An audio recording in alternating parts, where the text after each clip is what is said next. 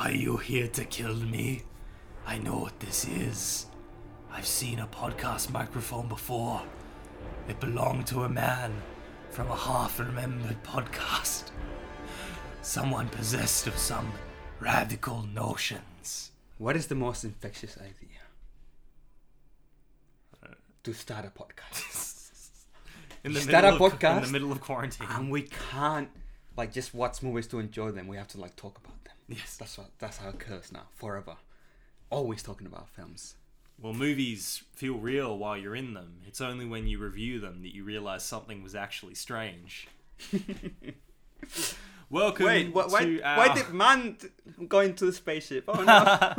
Wait, that's next week, Gabe. Oh no, wait. Dark Knight, what a good movie. We just reviewed it. We just saw that. Yeah. Hope you enjoyed that episode last week. Yeah, of course. Welcome to week number 6 of our Christopher Nolan Tenet. 10 to Tenet? Is it 7? Yeah, there's 7. This is film number 7. Is it? 1, 2, 3. Well, we've done 4, we've 5, done 6. This is 7th, yeah. This is 7th. Yeah. His 7th film. Yes. If only he had called it 7th. Yeah, no, all these films that have been numbered. No, literally 1, 2, and 3. But you haven't noticed the opening title where it says the 5th film by Christopher Nolan, the 6th film by Christopher Nolan? It's on E. And then when you had Dark Knight Volume 1 and Dark Knight Volume 2. And then his second film is Twins. Two. Yeah. It's like how James Cameron is contractually obliged to always have films with the start with the letters T and A. Every single one of his films. You ever noticed that? Okay, Aliens. The Terminator. We'll start from the beginning. Yeah. The Terminator 2. Aliens. The Abyss. But True Lies. Avatar. Titanic. Avatar, Titanic. Yeah. No, I think he got tired of the T. It just shows that James Cameron loves ass and titties. Yeah. Loves that T and A. It's funny we need to talk about James Cameron one day. Oh, if only there was an upcoming franchise that's going to take the rest of our lives to review. This is the next thing to be excited about. Mate, I love how Christopher Nolan is the world's biggest pandemic that has ever happens. Christopher Nolan's I will only delay my movie by 1 month. James Cameron, anything happens. Anything. Oh, sorry guys, Avatar 2's been delayed by another 24 months. You're not getting it. You're not getting it until the year 2028, motherfuckers. He gets literally anything. Gets a paper cut and Avatar gets delayed 12 months. He has a lock that he just closes the CGI room, where the computers are. You can't edit anymore. And then all the fucking computer animators are ah. And they just have to walk away. Did I send you that crew shot where the other day he crowded everyone around and they watched the first completed shots by ILM? And it's 1,000 people, all socially distanced, but the studio is huge. Wait, all socially distanced? They're all wearing masks and stuff. But he's got the whole crew and they're looking up at genuinely a football stadium sized screen. You're seeing only the back of it. And I cannot. Can we watch the film in that screen? No, yeah, I know, right?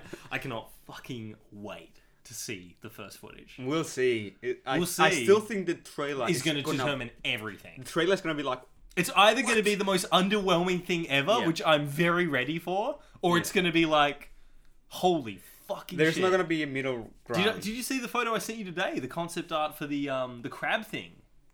They've got this really cool looking crab vehicle that I just... By the way, Inception. We're celebrating its 10-year anniversary as of 10 days ago. As of recording. You didn't look at this? Gabe is looking at the crab vehicle on mic. Looks cool as shit. Yeah. Mate, Aliens style It's going to be on... with that. That's going to be... Yeah, it's underwater. Yeah, it can go underwater and on land. Years ago, they said the whole thing of Avatar 2 is going to be set in the They're oceans. filming it underwater with motion capture. This is the crazy thing. They've built tanks and they have the actors... I've seen a photo of it. They have the actors wearing the light rigs that are capturing their face underwater. Oh my God. They literally had to figure out how to predict the refraction of water to accurately capture the motion capture and replicate the water. So when James Cameron gets mad that Aquaman's underwater photography doesn't look that good, he probably fucking knows how good it could look. And I'm really curious to see what $1 trillion worth of fucking water rendering looks like. I'm really afraid that we're not gonna... We're never going to see the movie. We're not gonna notice that at all. What do you mean? Like, it's going to be so imperceptible, the detail. Yeah. No, it's going to be like a Naughty Dog thing where, like, there will be 50 million videos made about, like, the insane amount of detail. Yeah, but when you watch a film the first time, it's just going to be like, and then you watch a detail video and it's like, oh, I didn't notice. Well, this is the thing. The story could be dog shit and none of that's going to matter. Like, you know, John Carter had amazing VFX, but no one fucking cared, right? Like, I think it could definitely go that way. Like, I remember, what's his name? Nico from Corridor Digital doing a video on Avatar, and he said the one shot in Avatar that blew him away is when Jake jumps off the waterfall, and, like, he's in the water, and he's, like, on the branch, and he's, like, catching his breath after he's been chased by, like, the panther creature. And the way the water is, like, moving around him, Nico was like, that looks like real water, but it's not. And I know it's not. And he's like, that's the one shot in Avatar that made me go, holy fuck, how did they do that? And literally, I think it's going to be that times 100. They need to hire the guys that animated The Last of Us to water. To work on it, yeah. Yeah. Because they're really good animators. I saw that thing in The Last of Us 2 where, like, you can see the reflections of your character in bubbles. And it's like, okay, there is some detail that I understand, like, the artistic intention behind it, and I'm impressed by it. And there's some detail where it's like, fuck off! Just really? They're just flexing. They're flexing so hard. It's such a flex. I love that, though. Yeah. Anyway, Inception, a movie full of incredible detail and beautiful design. And full of bwan. And full of lots of bwan. So tell me the story about... So you didn't see this film in theaters, which you just told me before we recorded. So this is the first film in this series that we can talk about that I was still in Spain when it came out. Yeah. And I remember... Yeah, the first couple of times I saw it in Spanish. It has a good translation. Some films have really bad translation. I'm actually watching Dark. Yeah. Netflix TV show in Good. English. Holy shit. Because my sister said, "Oh, can we watch it in English?" How is it in English? Not as good? No, it's like the story is good and all that, but some characters are really poorly voiced acted. Yeah, right. And you can really notice the idea. And but in like. I think most Christopher Nolan films in Spanish are actually pretty good. Like The Dark Knight, The Voice of Bane is actually pretty good. Oh, I'd love to hear Spanish Bane. That'd be hilarious. Yeah, he doesn't sound better silly. than He Hardy? doesn't sound silly at all. So it's better. Yeah, probably. Less memorable, but better. Hardy is so... Have you seen... You've seen German Thanos, right? Yeah, no, I've seen it. Have you seen Polish Doom? Doom Eternal? No. There's like the Polish version of Doom Eternal. That's so funny. I love, and there's also I think it's Chilean Homer Simpson. I've seen that one. Of he's course. amazing. I don't like it. He's like a legend. I don't really but I like just it. love how famous he is. Like he's like incredibly famous in Latin America as like the voice actor of Homer Simpson. I don't like it in South American because in Latino.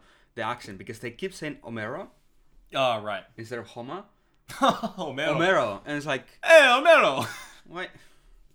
It's like the Lucas Trotacielos, which is like translation of Luke Skywalker. Like, Jesus fucking That's Christ. Hilarious. That's really I funny. told you this already in the Star Wars. Yeah, you did. I just completely forgot that. I think that's I've said funny. it. I said it once in every fucking podcast with it. So. Well, that's fine. I'm going to repeat a lot of details in this podcast that I probably will repeat later in our Interstellar podcast or Dark Knight Rises podcast. Yeah. Anyway, Inception. So I saw this in theaters when it came out, and this was. Yeah, this was like, because Dark Knight was the movie that made us all, Nolan fans. Like, I was 12 years old when I saw The Dark Knight. It like. My first Nolan. Yeah, obviously. I think it was, we're the same age pretty much. So it's like, same, first Nolan. I think, Batman Begins I would have seen before, of course. But no, I didn't see Batman Begins in theaters because I was, maybe 9 years old when that came out. So my parents 2006, right? Yeah, 2006. You would have been 7. You're 95 No, or 94? I'm born in 95. 95? Why would I be 7? 11, sorry. Yeah. I counted wrong. I think it's 2005, so you're 10 or so. Yeah, pretty young. Yeah. Anyway, they heard, it was scary and everything. But yeah, Dark Knight, there was no fucking way I was not going to see Dark Knight opening night and get blown away by it. And then, by the time I've seen Inception, I've watched... You were pretty young for Dark Knight. 12, yeah. That's pretty young. Great though, like it was. No, of course. I'd already seen, I saw Watchmen the year later, which was like even better. I loved Watchmen. I had seen The Shining so many times and Creepshow. Yeah, I'd seen The Shining. I saw Clockwork Orange really young, which really freaked my parents out because my brother had it on a computer and I found it, and Jarhead, that was the other one he had that I watched like many times. Loved Jarhead as a kid, which is a fucking weird kid. Jesus. Like, I think I love Jarhead less now than I did as a child because I was so unexposed to other movies. But, Inception was the first time I was, like, hyped to see a Chris Nolan film. And I remember the marketing. I actually remember seeing the trailer for this film first on a plane where it was just the shot of Leo asleep or on the plane when he goes to sleep. And then it was the... these CG bits of buildings flying through, and then you saw the one bit of Joseph Gordon-Levitt go flying in the zero gravity bit down the corridor. You didn't see the corridor fight, you just saw that bit. And I don't know that trailer. And then the subtitle came up, "Your mind is the scene of the crime." And I was like, oh, so this is like a crime thriller about a guy who breaks into people's minds. Which is not the film, but it was a really cool trailer. Yeah, I remember my first time watching it. Yeah. And I just remember it said from the director of The Dark Knight. It didn't yet say Christopher Nolan, just said from the director of The Dark Knight. Yeah. The first time I watched it, I remember because I saw the trailer a bunch of times, it was everywhere. Yeah, the Zach Hemsey one was the next big one, which had the dun dun dun dun dun dun dun dun dun dun dun. Probably the most famous piece of music, which introduced the world to the bombs, that isn't actually in the movie. No. It's pretty funny, right? Yeah. So one of the things, I remember I was a bit not disappointed. When you saw it in 2012? Yeah, because all the trailers, yeah, so like these really crazy visuals, right? It's yes, all the city flipping over each other. Yes, exactly. Yeah, it's all like the city blowing up.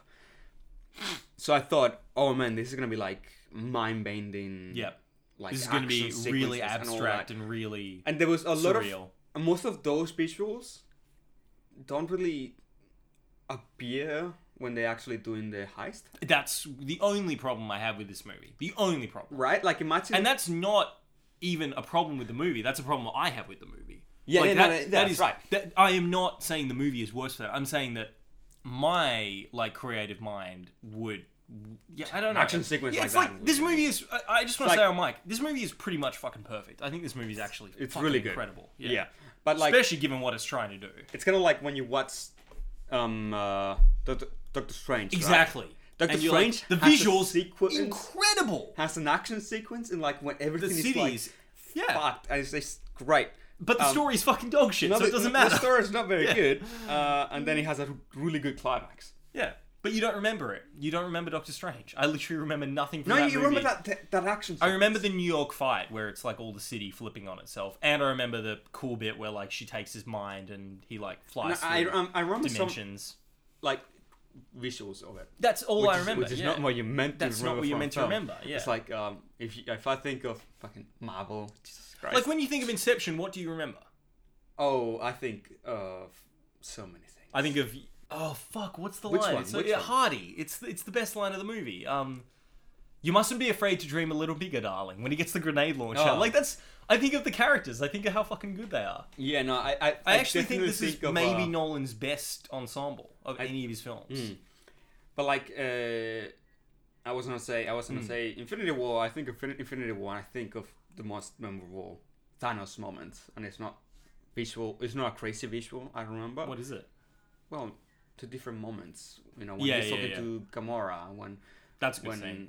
It's probably my favorite scene. That scene when he says all that just for a drop of blood. Yeah, that's and like scenes like that. Actually, I do think of that moment. Remember mostly. Do you remember like? I remember that moment, and I remember being so disappointed in Endgame that we didn't get to see him literally get like beaten to death and bleed everywhere. Yeah, remember when Endgame he was like way stronger than he was in fucking Infinity War? When he had all the okay, we're not a Marvel podcast. Fucking stop. I know I did it first. Inception. No, I brought up Doctor Strangelove. So Inception. Yeah, the cast. You want to talk about the cast? Well, yeah. So I saw it. I saw the film at the Village Hobart with my father, who fell asleep towards the end of the movie, and literally has still to my. I do not know. Well, because this movie is very entertaining. You can fall asleep at the beginning. I do not understand how you fell asleep in this movie. But this movie is not slow. This movie is very, very entertaining. But There's a lot of one of the explaining critiques stuff. is like there's so much explaining. There's Yeah, a lot more than yeah. wrong, but The first half is mostly people explaining stuff. So It's that like- you get the second half and you but- get a bit more freedom. it's like watching one of those YouTube videos where like they don't really know how to make videos and like you have someone talking and they cut out every single space between sentences. That's what this feels like to you. I bet. But a good version Because of that. It's a good version Yeah, of it, yeah. but it's a bit like that because they just keep saying things about things, how things work. They keep explaining everything. I feel like the exposition in this is much better than his other exposition heavy movies. And I feel like I'm it's much better than Interstellar and Dark Knight Rises. I think this exposition is. I like it. I never found the confusion. Yeah, no, same. Although trying to explain it to my sister, Like, it was really interesting. hard. It was like Yeah. she was throwing me some questions. I What like, was one of your favorite questions she asked? well, Are we gonna one get question to it? I We'll get to actually it? have. Yeah. We'll get to it. We'll when get to it. the All plot. right, cool. Should we? Oh, you're Wait. talking about the cast, yeah. No, what was I talking about? The exposition. Exposition, yeah. Overload of exposition. Yeah.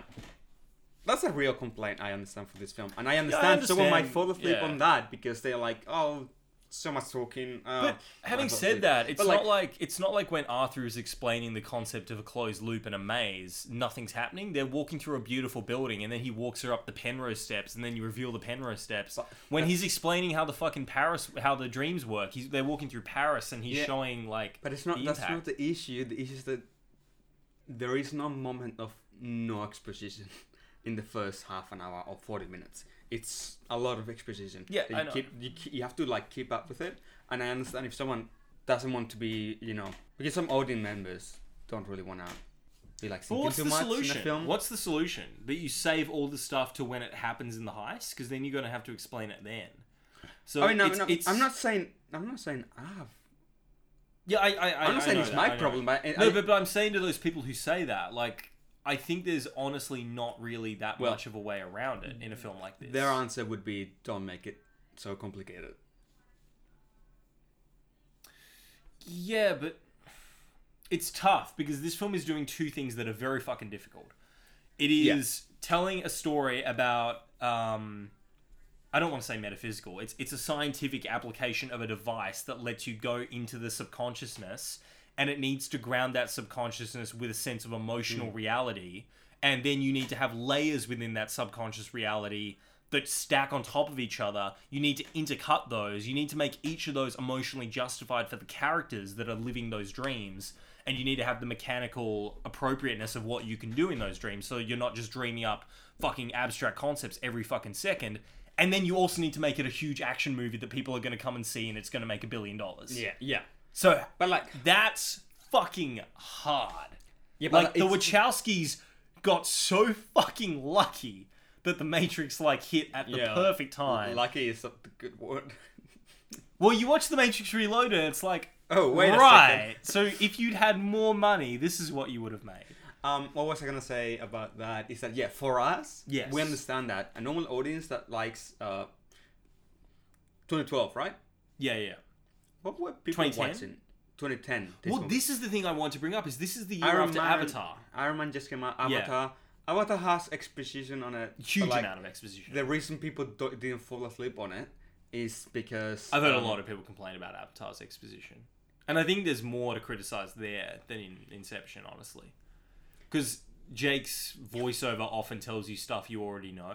Yeah, but like He gets accepted into the tribe, and then his voiceover immediately after is like, they've made me one of the tribe. Yeah, people don't. But I don't think people say it's a boring film. I think people do now when it came out. In 2010, no. I'm talking Avatar about when was like, I'm yeah, of talking when course. the movie came out. Yeah, Avatar because fucking people awesome. were amazed by the Yeah, visuals. Right? Absolutely, yeah.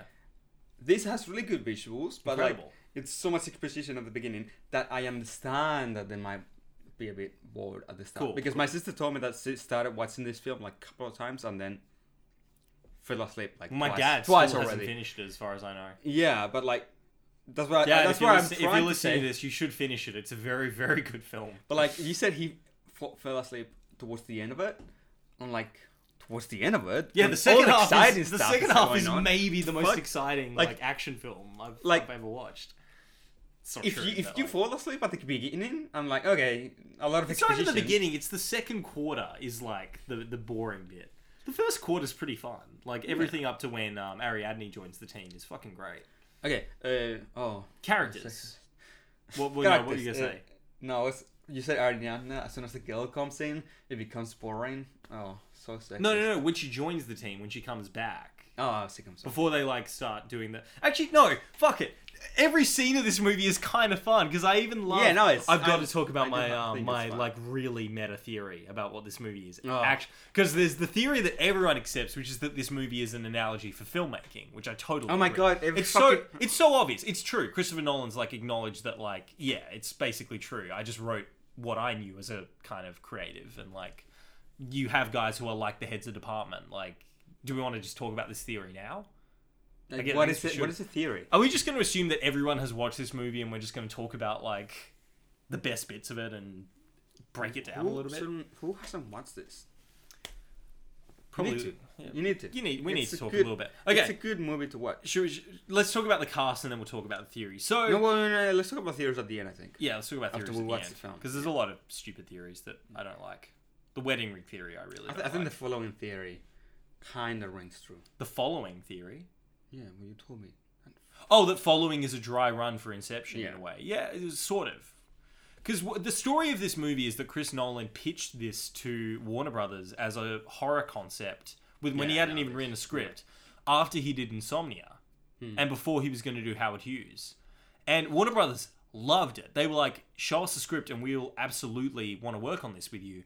And he went away to write a speculative draft. And he thought it would take him, like, not that much time. And it took him 8 years to actually get the screenplay done. And then, by the time he'd done it, Dark Knight was, I think, about to come out. That's about how long it'd take us to make a film. Well, to make a film this good? Fucking 80 years. But my point is that by the time he finishes writing this script, this is the first, like, major, in the words of, like, a podcast that I love, this is his blank check. This is when he gets the opportunity to do I've heard this whatever the fuck he wants. Because, the movie he makes that's not Batman before this is The Prestige, which, he made for, I think, $8 million. And it's got Hugh Jackman, Christian Bale. It's a good chunk of change. That's a fucking cheap-ass movie. It's super cheap. You'll see it you saw it when we watched it, that they reused the same set for every single fucking interior. Like, literally, every single interior is the exact same set. It's really well hidden, but, like... how did they clone... There's one street in the entire movie. How did they clone Hugh Jackman, though? Yeah, no, they had to hire, like, multiple Hugh Jackmans. Like, that was $7 million went to the Hugh Jackmans, and then $1 million for the rest of the movie. Christian Bale was like, oh, Chris, I'll do it for, pack of ciggies and I'll do it, Chris. I'll be in it for you, getting good money from Batman, I'll just be in it. When was Les Miserables? I forget. I think 2013 is Les Mis. Okay. Fuck. My joke doesn't fit. Thanks for reminding me about that film. I'm sorry. That is a much better Hugh Jackman period film. Also, Caden Leopold. What are other good Hugh Jackman period films? The X-Men. The opening of the Wolverine. Oh yeah. The only good scene of that movie. And Origins is a period film as well. Oh yeah, they go through every era. Remember when that could have been the movie? That was the original idea, apparently, was that, like, it would have, like, 5 chapters and they would be, like, all the different wars. When I don't remember who, it might have been Doug Liman was pitched that, and then he got fired, and what's his name? Gavin Hood took over. Very good director, Gavin Hood. I really like Eye in the Sky. It's actually one of my not a guilty pleasure, but it was a thriller I really enjoyed from the last couple of years with Alan Rickman's final performance. All right, cast. So huge blank check. So he needs a huge actor, obviously, to lend it. He had to lend his face to it. Who does he fucking get? Let me foresee the pitch a bit. Like, not the pitch. How he thought of it. It's like, okay. How would you pitch this movie? The biggest film that just came out. Have you read the script? Nah. The script is fascinating to read because it's so kinetic. It's like literally every other line. He's like, and then we jump to, and like he writes. And then. Therefore, but no, he writes really well. Like, I don't want to understate this. He is an amazing writer. That's actually by far, I think, what he does better than almost any other writer-director is. He is a really clean writer with the way that he structures his stories. Like, it's the one thing that everyone thinks about Chris Nolan is structure. Like, he's really fucking good at that. So he gets...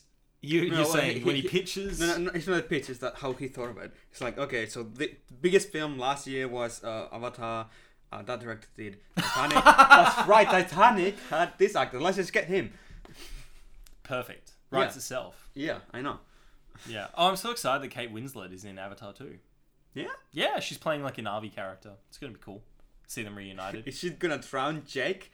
Leo's gonna play like a space tourist who comes to fuck all the young Na'vi girls. Oh! It's just gonna be I went there. It's just gonna be Titanic. My favourite joke Edward Norton has ever told is that, you know, whenever they went on like diving trips, Leo would be checking his phone to see what Israeli supermodel just turned 18.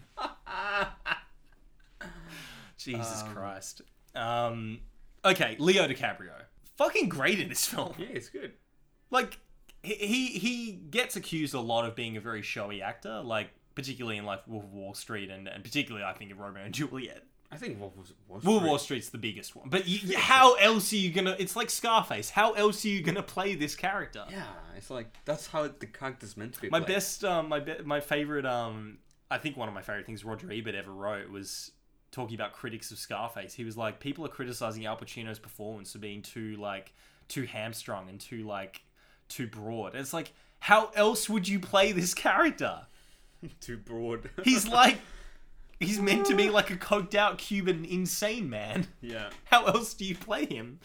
Leo's incredible in this. Like, he obviously hasn't won his Oscar yet, but Nolan is doing the thing he always does now of stacking his cast with, you know, 5, 6, 7 Oscar nominees and a couple of winners. Like Marion Cotillard is in this. This is her first Nolan. Yeah, this is her first Nolan out of 2. I thought she was in one more. Yeah, just 2. No. This is an amazing performance. Dark Knight Rises we'll talk about next week. Yeah, she's fantastic. Like, she's just won the Oscar for La Vie en Rose. We've got Ken Watanabe returning from Batman Begins. Who, it's weird to say this. I think Ken Watanabe is, like, not only great in this film, I think he should have gotten a Best Supporting Actor nomination. I think he's fucking awesome in this. Who was that? Ken Watanabe, Saito. That's Saito. Who is the first character I really like him. I think he's amazing. Really I actually kind of think that Nolan wrote the role for him after he didn't get that much time in Batman Begins. Because he's so robbed in Batman Begins, because he's playing like the most iconic villain, and then he's, you know, killed in the first 5 minutes after you meet him. I remember nothing of Batman Begins. It's going to be really interesting. But yeah, I love Ken Watanabe in this film. He's such an incredible actor. Joseph Gordon-Levitt in his first Nolan out of 3? 2. He's only in 2. Yeah. Wow, he really got rid of a lot of people after Dark Knight Rises. Tom Hardy in his first Nolan out of all of them. He's been in every, except Interstellar, he's been in every single one. Well, it's 3. That's 3, yeah. It's not that many. It's 3 films with the biggest director on Earth. That's pretty cool. Are any of them going to be on Tenet? No. Nah, okay. No, even Cillian Murphy's not in Tenet. Okay. Kane is the only one. He can't quit his cocaine. Went to that restaurant, had a Fernet Branca and my cocaine. I think this is Kane's smallest Nolan appearance, probably until Tenet. Oh no, Dunkirk. Dunkirk, he's literally in like... Dunkirk, he's a voice. Right? He's a voice. 2 lines. The Enemy had something about it. Yeah, he has like, you know, a minute of dialogue. In Rises, he's barely on it. Rises, he's in a lot of scenes, just in the first, you know, quarter. But yeah. Oh well, he's Alfred. In this one, he's like he's 2 scenes in this. Yeah, film. Yeah. So he's barely on this as well. Yeah. Who else? Oh, Cillian Murphy, obviously returning from Scarecrow in Dark Knight and Batman Begins. Fantastic. We've got the guy I have to talk about in his final year on screen is the legendary Pete Postlethwaite, who plays Maurice Fisher. Yeah. Who is... This was his second last film, and then he did The Town. The Town came out after this, which is a really good film, and it's great seeing Pete Postlethwaite in that. Pete Postlethwaite is like one of maybe the greatest character actors who's ever lived. Like, have you ever seen In the Name of the Father, the Daniel Day-Lewis film? No, I haven't. So good. We've got to watch that. That will probably be one of my recommendations for the podcast eventually. Like, that is... Who else is on it? It's Daniel Day-Lewis, and it's got a few. It's got the great Emma Thompson playing a lawyer. Yeah. It's got a few good actors in it. Yeah, it's brilliant fucking movie. It's one of the best movies about injustice, like just pure injustice. And Pete Postlethwaite is like, he's acting opposite Day-Lewis in one of his best performances, and Pete Postlethwaite is every bit as fucking good as Day-Lewis. Like, it's an incredible performance. And he's so good in The Lost World Jurassic Park as the hunter. He's great. He's like the character I remember from that movie. Yeah. He's meant to be the villain, though. No, he's not. He's not trying to hurt the animals. You're not meant to do that. Nah, he's great. He's got honor, though. So He's got honor. I mean, you haven't seen this movie in a long time. No, but I remember his character. Yeah. I love that bit where like the suit is on the phone. He doesn't die. Don't forget. Postlethwaite. It's great. Walks away. He walks away.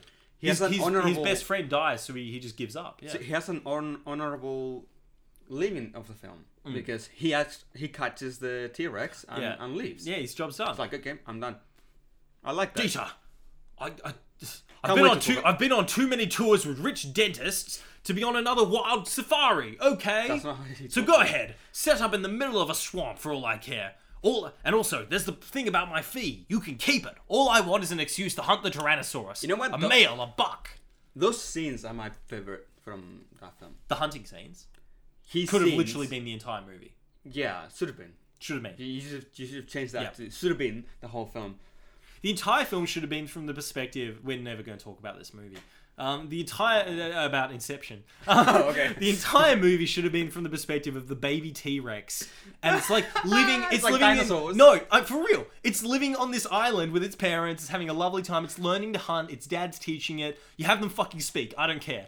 And then one day, evil humans show up and start hunting them. And then you're like flipping perspectives. And it's like a fucking invasion of this sacred island. And there's a scene when they take him to San Diego. Yeah. And it's kind of like the Elephant Man exhibition. And I'm not an animal! But it's like as a dinosaur, like. Oh my god, it's so good. They make him do like a King Kong show where he's meant to like, pretend to eat someone and he can't, and then finally he breaks free and they're all running through the city. He's so fucking good. If only Spielberg had owned the production company that made the film, then he could have done anything. If only. If only. I actually don't. I think Universal owned it. I don't think that was an Amblin. I think it is Universal. Amistad is his first Amblin. And then, yeah. Anyway, Inception. Okay, we've talked about... Yeah, Hardy's fucking excellent. Great, yeah. Hardy was the guy who, like, for me, was the most underrated actor for the years before this, because he'd done Bronson, he'd done Rock and Roller. Rock and Roller was the first thing I ever saw him in.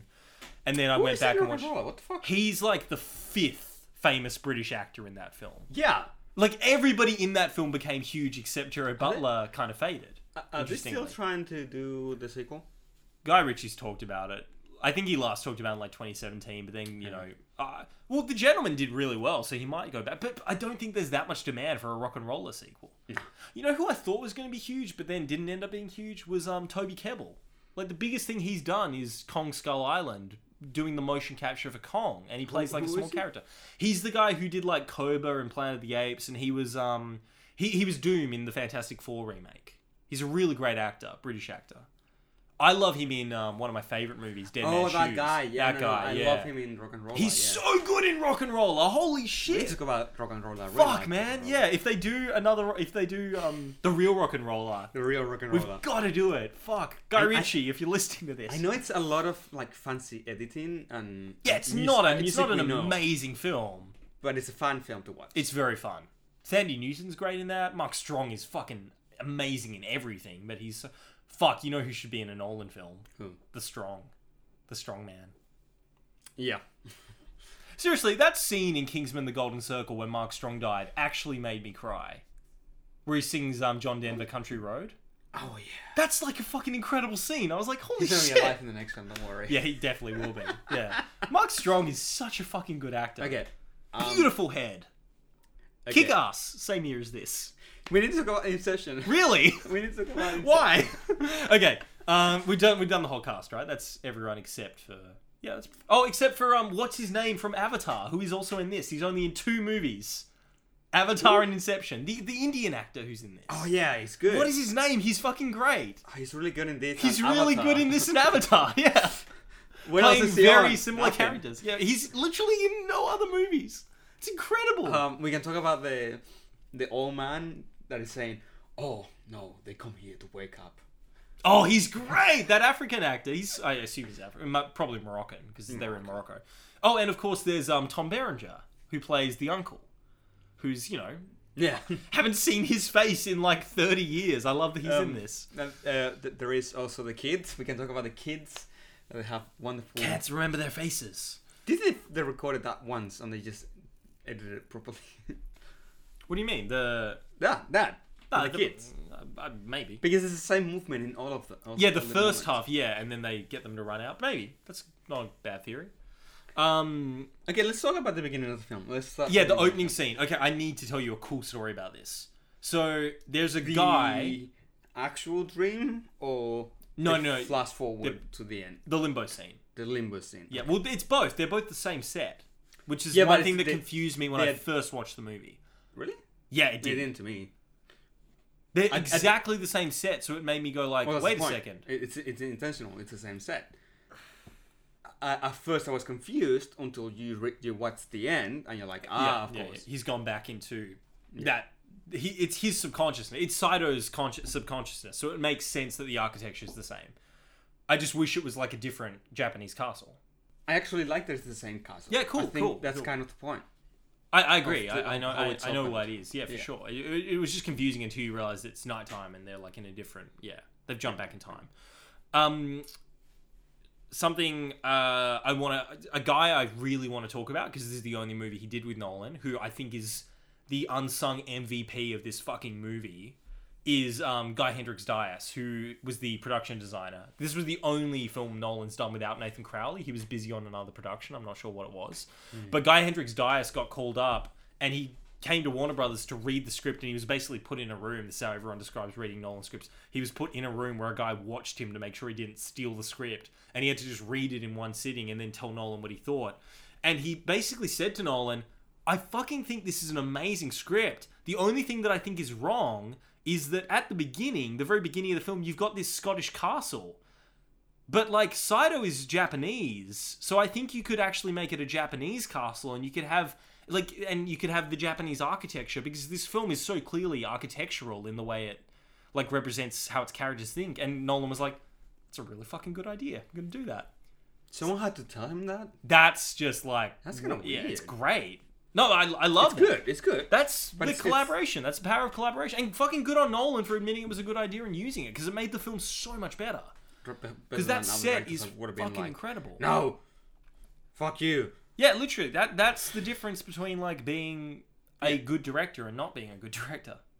In a very small level. And, I mean, Hans Zimmer, we'll talk about his collaboration later in the film, but, like, the opening scene's fantastic. Like, the opening heist in Saito's castle. It's just... There's one shot I really wonder about. Yeah. And it's when the water comes in. Have you seen the making of? You know, that's the one. Yeah. There's that and the zero gravity scene. Those two I haven't seen the making of. The zero gravity is incredible. Yeah. Yeah, so how did they do that? Which, the zero gravity or the No, water? The water shooting up over Cobb. It's literally just like 8 giant water cannons that blow up. Yeah, that's what I thought. They're huge. It's literally, that's the only way to do it, is you've got these giant things that blow through these windows with So water. that whole thing is a set. Yes. Of course. Holy shit. Man, it's a $160 million movie? They're not making sets like that in Star Wars or Infinity War. No. Nolan, man. yeah. I'm telling you. But if you think about it, the thing that's crazy about this film is that, yes, there are huge sets, and yes, there are huge, like, crazy things they did, like the rotating corridor, but there's maybe more location shooting in this than almost any of his other big Hollywood films. Like, I was thinking about it watching Interstellar. Like, Interstellar is, like, maybe at least 40% sets with the space stuff, and then the only real location you've got is the farm in Kansas and the planets. Those are all real locations, yeah? But all the spaceship stuff is all the set. Yeah. So that's a huge part of the movie. And then even Batman, you've got like all the Batcave scenes, you've got like all the Gotham PD stuff is a set. There's a lot of all the there's a lot of stuff in the streets. In Dark Knight. A lot of those are sets as well. So. No, yeah, Batman Begins is all set. All of Gotham Streets are sets in Batman Begins. It's crazy. It's one of that movie feels a bit claustrophobic. Yes, yeah, we'll talk about it in Batman. We talked about it on the Batman Begins podcast. It was very, very interesting to talk about that. I do agree with that. I think Dark Knight is much better in that regard. But what I was going to say about this film is that, like, it's not like Nolan was stupid and said, oh, well, the dream version of this city is going to be like, you know, a block of sets. We're just going to make it LA. And we don't see LA raining in a lot of movies, so it's going to be LA constantly raining. And we'll get to that scene, because that scene is a fucking nightmare the way they had to film it. It's so impressive. But yeah, like, even with the dream sequence with Ariadne, it's just Paris. It's the streets of Paris. Which is another thing that is worth talking about with this film, is it's the first time Nolan is doing... There's a little bit of it in The Prestige, but this is really the first time he's doing a globe-trotting adventure film. Like, he's so clearly pulling from James Bond, not just with the final scene, but, like, with the way that the character goes from, you know, country to country, like, hopping around. James Bond vibes, yeah. Yeah, definitely. Yeah, definitely, yeah. I mean, the opening scene with Leo with the silencer and everything, it's so Bondian. Yeah. Yeah. Yeah. Yeah, so he's using real locations, he's jumping between countries. He's very smart with the way that, like, even something as simple as Ariadne and Cobb coming out of the water at the end... And this is one of the things I love about Nolan, is that they went to Morocco to scout for the Mombasa location. Is it Mombasa, Morocco? Or am I confusing countries? It might be Africa. Yeah. No, anyway, they were going to Morocco to shoot a scene, and they found those buildings that are used also in Skyfall. Like, the you know the scene where Bond goes to the island in Skyfall? It's the exact same place. Really? Yes, it's the exact same place. Oh, but what's cool is that the shot of Ariadne and Cobb, what they did was they just put down a bunch of water and then had these wave machines making the waves. Then they added digital extensions to the top of all the buildings to make those skyscrapers. So you can watch the VFX breakdown. It's incredible how much they actually did in camera, and then just extended it with Paul Franklin and the team at Double Negative. So I have a question that might not be... It's not... about the podcast, but like I thought of a visual a while back, please tell me. And it's kind of like, imagine it's like a dream sequence, kind of like it's a fitting film for it. But like, what is it possible to make like you're in a beach, or like kind of like the area in Interstellar with the water? Could you make it so like the waves all go to one place, like a circular radial wave? Yeah, towards the main characters, like the main characters are in the water, the center, and like. Or the waves go towards him. Yeah, definitely. That would be... That's a cool idea, yeah. Like, I thought of it for a dream sequence for something, but like, that would be cool. Anyways. I had this idea for a horror film. It was kind of like The Fog, but like what it was eventually going to be is that like... the fog waves. It's like Battle Royale. The fog is just circling you and you can't get away from it. So what they were going to do is put on like these scuba masks and like get in a boat and like try and drive through the fog. You mean The Mist, then? No, I was thinking of Carpenter's The Fog. Yeah, I know, but it's similar to The Mist. Yeah, The Mist. If you go into The Mist, the monsters will get you. You can go through it, but like you would need to be really ready. Yeah, I really like The Mist. Anyone that... Good movie, yeah. Beautiful ending. Like, that ending. Okay, jumping into the plot. So yeah, Cider's Castle bit's great. They're doing that. It's kind of like a trial to see if they're worthy enough. Doesn't matter, you failed. It doesn't matter. I've always hated this carpet. I shouldn't do Ken Watanabe's accent. It's very, very bad of us. Yeah. Yeah. And it's just a trial to see if they're good enough to like do the thing. To incept Robert Fisher. Right. Robert Fisher. Before I saw this film, I thought, well, actually how the film is set up, it's kind of like... Cider's the villain. No. What I was going to say is that it could have been like different heist. What do you mean? Like, he's just going to steal an idea from someone. Like, I thought it was going to be a bit more like that. It was going to be like, what movie starts, we need to do something, and then they like 40 minutes through the film, they go into someone's mind and steal something, and then they come out and they have another chill time. They need to find someone else to go, and then the climax happens in another dream sequence. I thought it was going to be a bit like that. Yeah. Instead of one really big heist. You know what this movie I just realized is really similar to, in a really strange way, is Raiders of the Lost Ark in terms of structure and story. Because there's the opening heist, which is sort of like Indy stealing the idol. Yeah. And then, like, he gets the brief from this guy, and then he has to go, you know, to, like, this vaguely, like, Middle Eastern kind of African country where he's, like, trying to recruit people. He gets Salah, and in here he gets Tom Hardy. And then, like, the final, like, action scene is, like, the second half of the movie. Like, it's very weird, but, like, they both kind of have the same principles. Oh, you hack Christopher Nolan ripping off the best movie ever made. No, but I just realized that, and I think what you're saying about, like, the movie could just be another heist, but it's not. It's about, like, something that's challenging the character in a way that it hasn't before, which is the same with Raiders, where it's like, this is the reason we're making a movie about this. This guy's been on a million other heists, and Indy has stolen a million other artifacts, but this is the one that is going to change him as a character. Yeah, and that's what storytelling is. It's like, you need to believe in the world before the movie started, and you need to think about the world after the movie finishes, but you need to know why it's that section of time you're focusing on. I said I sent you a video about last week. I sent you a video on, like, how to write a script. Oh, I've got to watch that. And the first thing was, I love that that channel though, Film Courage. It's the first thing was, don't say then. It's just not situations and then connect them. It's about one situation taking you to another. Yeah, the next scene could not happen without what just happened. Like, like, I was like, oh, I know that. But then the other thing that she said was that it's also about character. Yes. Like, if you take your character from the film and change it for someone else that is completely different, the movie shouldn't work. Of course not. So you take Cobb, take him out of the story, you put someone else, and you put Tom Hardy's character, never would work. It couldn't work, right? And that's how you write a story. And I think this is a good example of that. And how it is really a story. It's so focused on him. And it's something, one of my criticisms this time watching this, I kind of wish the movie focused a lot more on Fisher. Yeah, that's a good criticism. If that was the film, like... The perspective. Not so much the perspective, but it was a lot more about that, because the whole thing with the father, I found very interesting. Yeah. So I would have liked to see that film, if it was a lot more focused on that. But in the other hand, I also do like a lot about the fact that he kills his wife. Yeah. He technically kills his wife.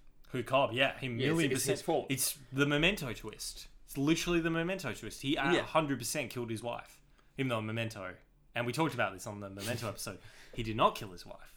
That's what everyone forgets.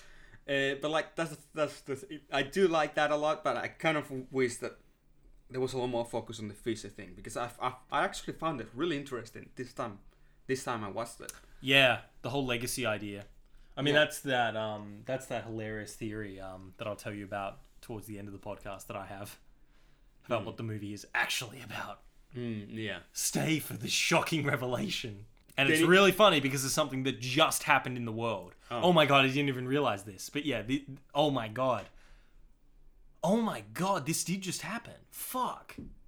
I've got to talk about this. I'm really curious about it. Okay, do you want to hear this? No, we'll get to it. We'll get to it. Did you see the explosion thing? Oh my god, holy fucking shit. I thought it was fake at first. No, that was... And then people are dead. Then I was like... Hundreds of people are dead in Lebanon. I've seen, like... But the crazy thing isn't just the explosion, but, like... I was watching footage of people, you know, on the street, and, like, all the glass on all the buildings is gone. Like, the cars are being flipped. Like, they are fucking, like... It's so bad, man. One of the reasons I thought it was fake is because, I saw a video of the explosion, and then the cameraman panned back. Which way, yeah. Like, I thought he tried to hide. The shockwave literally hit him. Yeah. The shockwave hit him, and then he looked back at the. Oh, yeah. It was a guy that one I saw, and then looked back at the buildings were like destroyed, and I thought, he couldn't just. That's unrealistic. It wouldn't happen like that. Is this Christopher Nolan filming? He's just doing everything practically. Let's talk about films. Let's not get into serious stuff. Dude, it's so sad though. Yeah, I know. If we ever make money on this podcast, we really should fund like bad shit that happens in the world that's film related only, because of course that explosion in Lebanon was for filming don't make that joke, don't make it. Fast and Furious 9. What would be the worst thing that could have been for?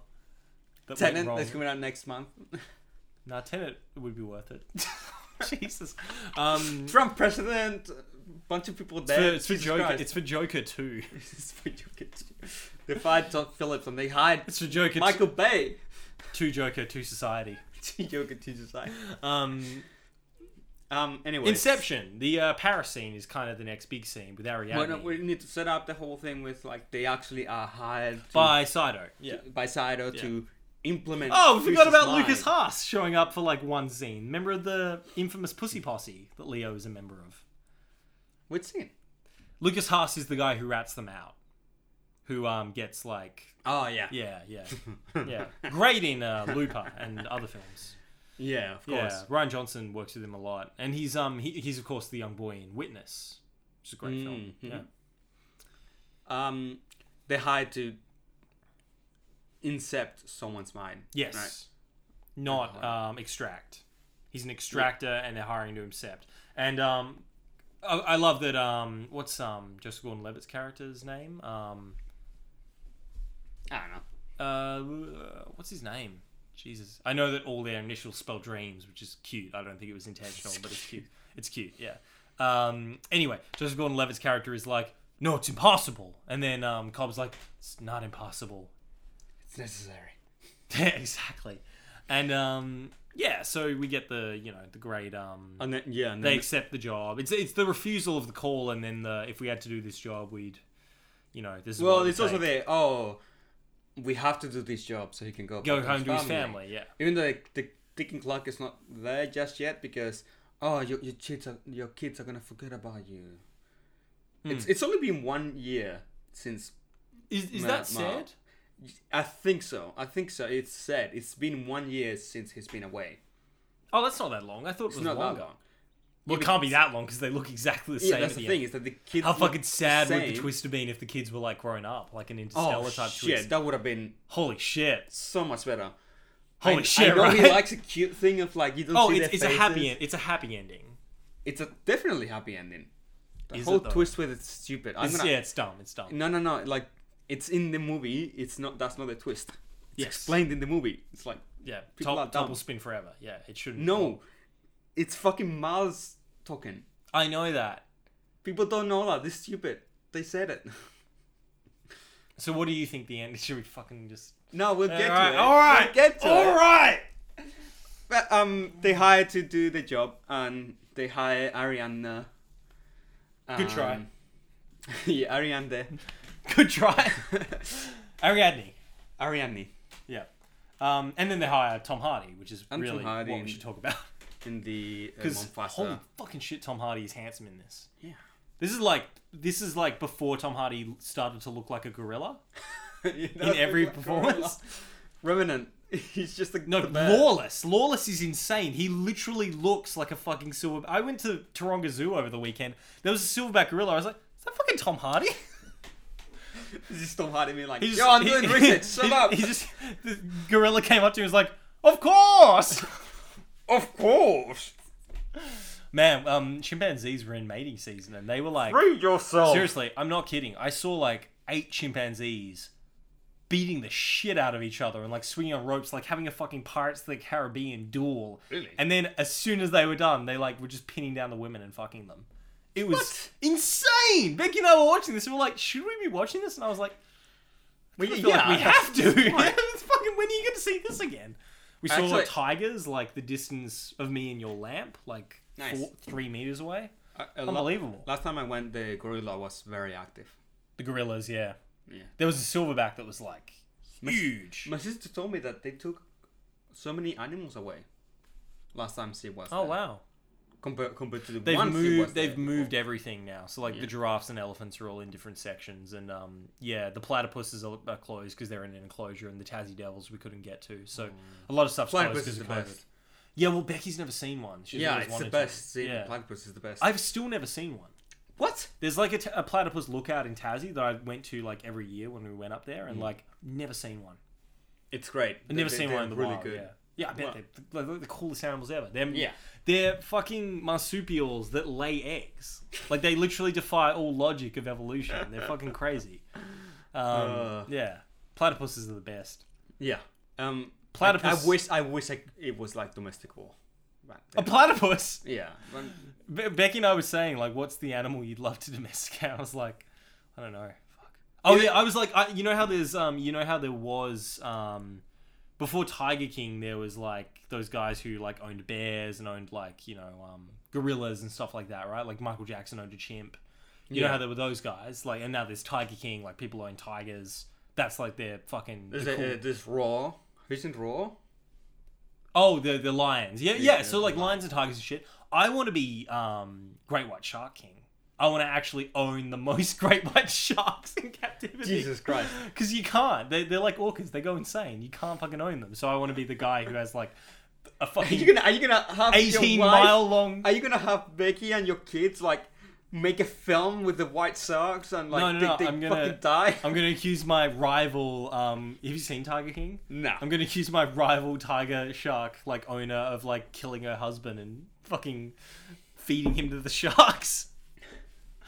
Fucking Tiger King, man. Yeah. Oh, I have a great shark story. What's your shark story? It's not. Should we save it for Jaws? Are we doing Jaws? We'll have to do Jaws. It's a real story, real life story, which is amazing. Oh yeah, great. It was. I have a good shark story too. It was a murder. A guy killed someone. Yeah. And threw him into the water. Right. Yeah. And what, in Sydney? Yeah. It's like in Australia, not Sydney, in Australia. Right. Right. Gold Coast. And they actually caught him. The guy that did it, because the shark vomited his leg. Vomited his arm. The tattoo, had a right? tattoo that was fucking unique. Insane, right? Insane Holy story. Shit. And I'm like, how is this not a movie? Yeah, that's crazy. Yeah, it's so crazy. We need to do Australian short, like Tales. Alfred Hitchcock Presents. We should so bring that back, but like weird Australian crime stories, because there's so many I know from like Nathan's brother and stuff. Yeah, like each one's like a little 30-minute. Yeah. If It's a Match takes off, hopefully they'll get. Yeah, I thought of a great sister show to It's a Match called It's a Wrap, which is like the worst filmmaking stories from like sets that we've all been on, because Christine has so many that are fucking insane. Really? Oh my god, I heard some great ones. I heard this one about this 18-year-old girl who like signed up to do 2 weeks of filming in South Australia and like was so excited, went out there. It was a porno. They never told her, but like it was a porno. Yeah, they put it this way: she didn't really ask and she didn't read the script, but like it was a porno shoot. And they asked her on the first day, so who's going to be in the splash zone, because you get paid extra. And she's like, yeah? So for 2 weeks in the splash zone on a porn shoot. What's the splash zone? Guess. Oh. It's something I'm thinking. So fucking gross. Holy shit. Oof. Anyway, the Mombasa scene. We get the next kind of actions. Oh no, Paris. Fuck. The movie is... Who thinks this movie is boring in the first quarter? It's fucking great. We have so much to talk about. We need to... All right, something I need to address. So you get the scene of Cobb and Ariadne sitting at the table, right? And he says that thing of, well, dreams, they feel real while we're in them, right? It's only when we wake up that we realize something was actually strange. You never really remember the beginning of a dream, right? You always wind up somewhere in the middle of it, yeah? And she's like, yeah. And he's like, so how did we end up here? Well, Think about it, Ariadne. How did you get here? Now, this is something I need to say about Nolan. There is a filmmaker like Quentin Tarantino, who's the most obvious comparison, who his characters watch movies, they talk about movies, they're engaged in pop culture, right? That's Tarantino's like sort of gimmick, is that the characters feel like they're in their own world, but their world has the same pop culture as our world. Yeah. Nolan does something different, where he sort of brings the logic of filmmaking into question and has the characters almost acknowledge it. But they're not talking about filmmaking, they're talking about the reality of their world. But like, for example, the Joker wears makeup. The Joker puts on an outfit. He puts on a costume. He buys his own clothes. And he uses theatrics in the same way that the movie is using his theatrics. Same in Batman Begins, how he talks about theatricality and deception, powerful agents. Like, even in The Prestige, they are literally putting on moustaches and costumes. And they're making themselves into a character. In Memento, he like picks his own clothes. He is making himself this character. Like, Nolan very consciously is talking about the artifice of filmmaking and telling the audience, I am pointing out to you what is weird about filmmaking, but my filmmaking is so fucking good that you're not even going to care. It's not even going to take you out of it. So like, you watch that scene in Inception, and it's fucking insane that nobody... The one scene in where the bar, Cobb yeah. says, "So how do we end up here?" Yeah. Like, comparing dreams and films, literally, how the fuck did nobody do that before him in that obvious a way? I know people have, like last year in Marion Bad and all these other, Elaine Renee and all these guys. It's like, people have done that, but nobody's done that in that obvious a way before. Yeah. Okay. Which may be a criticism of Nolan, because his style is very obvious. Like, with the way he explains stuff. But it is pretty cool that, like, a big Hollywood movie like that is playing around with things like that. I heard this great saying. I think it was might have been JC Shandor said this, where he was like, movies are either puzzles or dreams, and Inception is sort of a combo of the two. It's more of a puzzle than a I dream. understand that, but It's much more of a puzzle. I think movies are more like puzzles, to be honest. Yeah, but then you watch a movie like, Studio Ghibli movies aren't very puzzling. They're very dreamlike. Yeah, because Avatar's not very puzzling. They don't really have. But no, when I say a puzzle, it's more like not for the audience, but for the filmmaker. Well, I'm thinking for the audience. Oh, okay. Puzzles or dreams? E.T. Then yeah, E.T. I is guess a dream. there's a lot of dreams. Then yeah, fair enough. Yeah, talking about dreams. It's definitely Ariadne doing it. I just love that Ariadne is able to just fold the city like a New York slice. Yeah, imagine if there was an action sequence set in there. That was my one criticism of the movie, is that, like, when I first saw the movie, when I was, 12 years old, 14 years old or whatever, the bit where Ariadne folds the city in half got me so fucking excited for the finale. Because I was like, how are they going to use that? And then when they get to the city, the LA city, I was like, oh my God. They are going to fold LA in, like, half. And they're going to fight. And there's going to be a gunfight with people above and people below.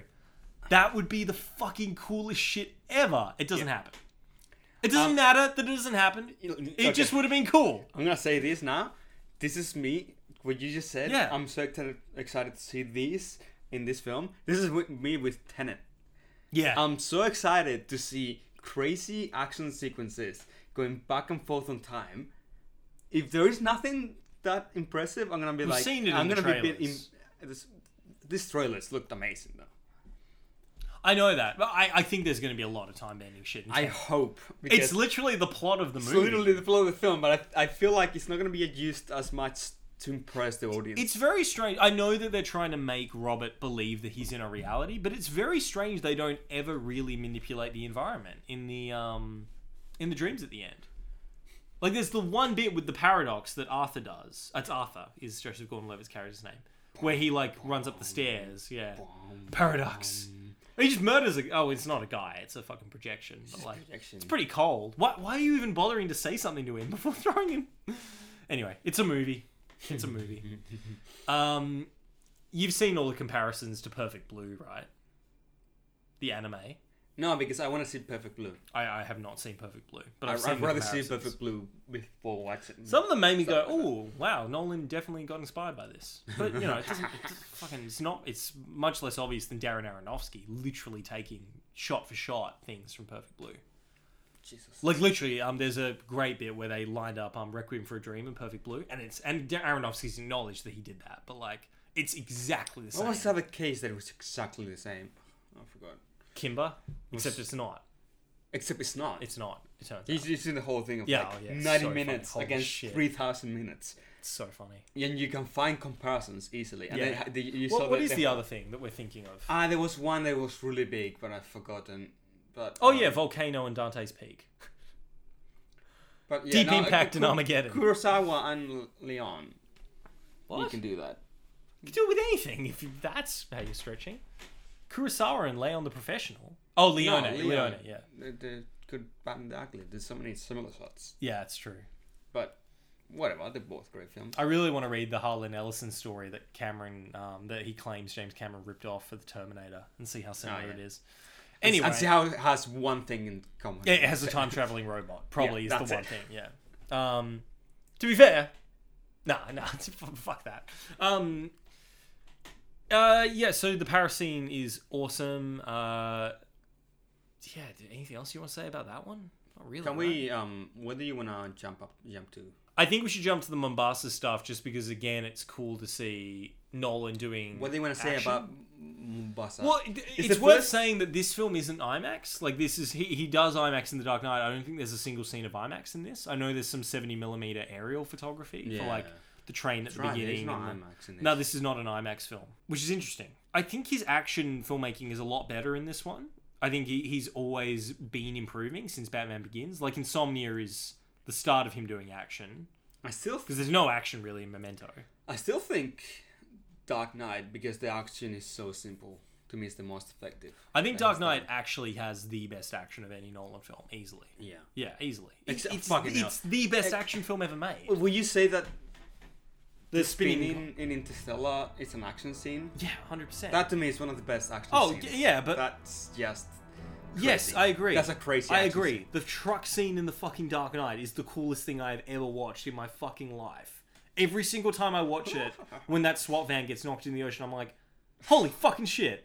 Every single time the Joker takes the fucking bazooka, I'm like, holy fucking shit.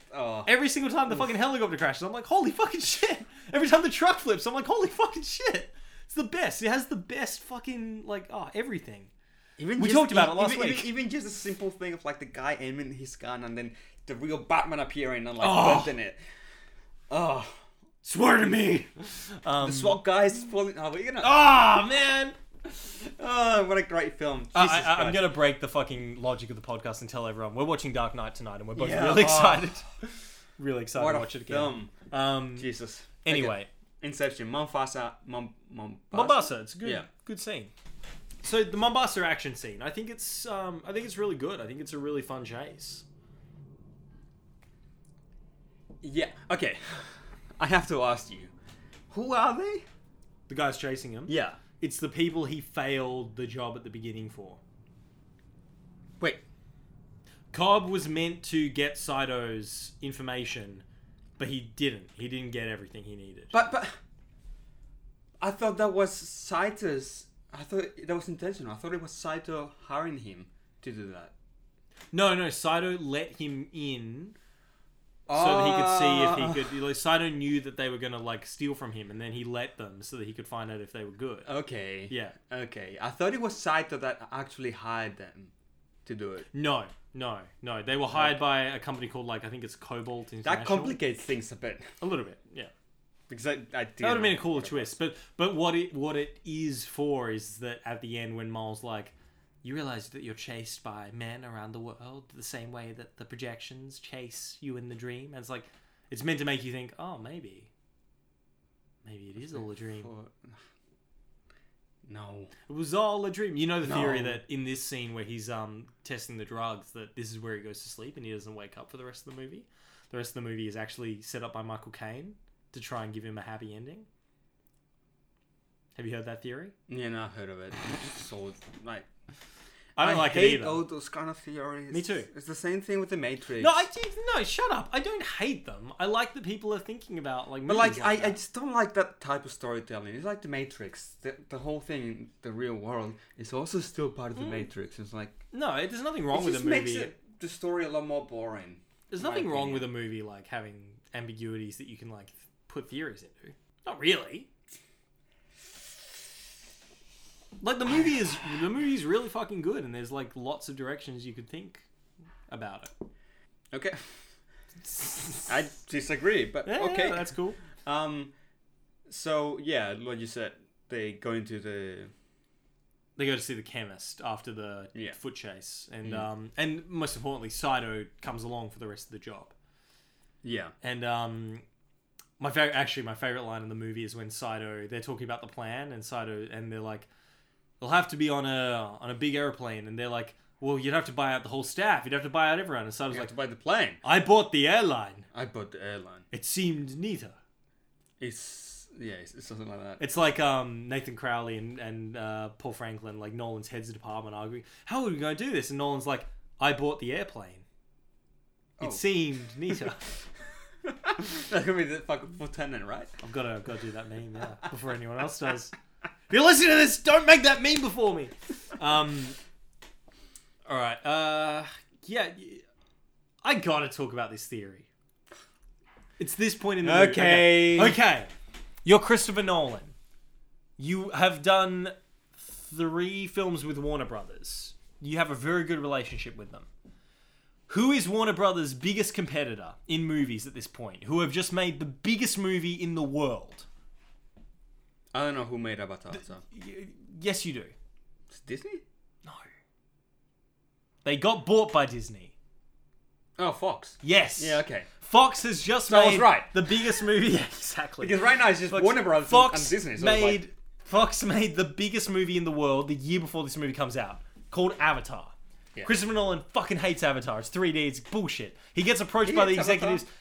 Yeah, probably. He gets approached by the executives of Warner Brothers. The interview with him and James Cameron's really good. He gets approached by the executives at Warner Brothers who are like, are you going to do your movie in 3D? And Chris Nolan's like, fuck that. I'm not doing Inception in 3D. Instead, you know what he thinks? He thinks, you know what I really wish I could use this dream technology for? I wish I could go into the mind of James Murdoch and make him break up Rupert Murdoch's empire. So what the fuck is Robert Fisher's motivation in this? Robert Fisher, the son of an Australian mogul. We never find out what he does, but they are flying to his funeral in Sydney. No, they're flying from Sydney to his funeral in LA. Sydney to Los Angeles, longest flight in the world. This guy in Sydney, Maurice Fisher, old ballsack looking dude, looks really sick and ailing, obviously a cunt to his son, very loosely looks like, follow me here, Rupert Murdoch. And Killian looks very loosely like James Murdoch, son of Rupert, who is positioned to take over the News Corp empire. Then what happens? He decides to break up his father's empire at the end of the movie. It's what he decides. He breaks up the movie empire. He breaks up 20th Century Fox, sells it off to Disney. That's what happens at the end of Inception. What happened yesterday, Gabriel Blackman? Yesterday? 10 years after Inception, what happened yesterday? Yesterday. What happened yesterday? On the 4th of August, James Murdoch announces he is stepping aside from News Corp and turning down his father's legacy. Christopher Nolan used his fucking Inception machine to break up 20th Century Fox, sell it to Disney as a favor to Warner Brothers. I'm fucking telling you, he developed the dream machine for real, went into James Murdoch's mind, and that's what the plot of Inception is about.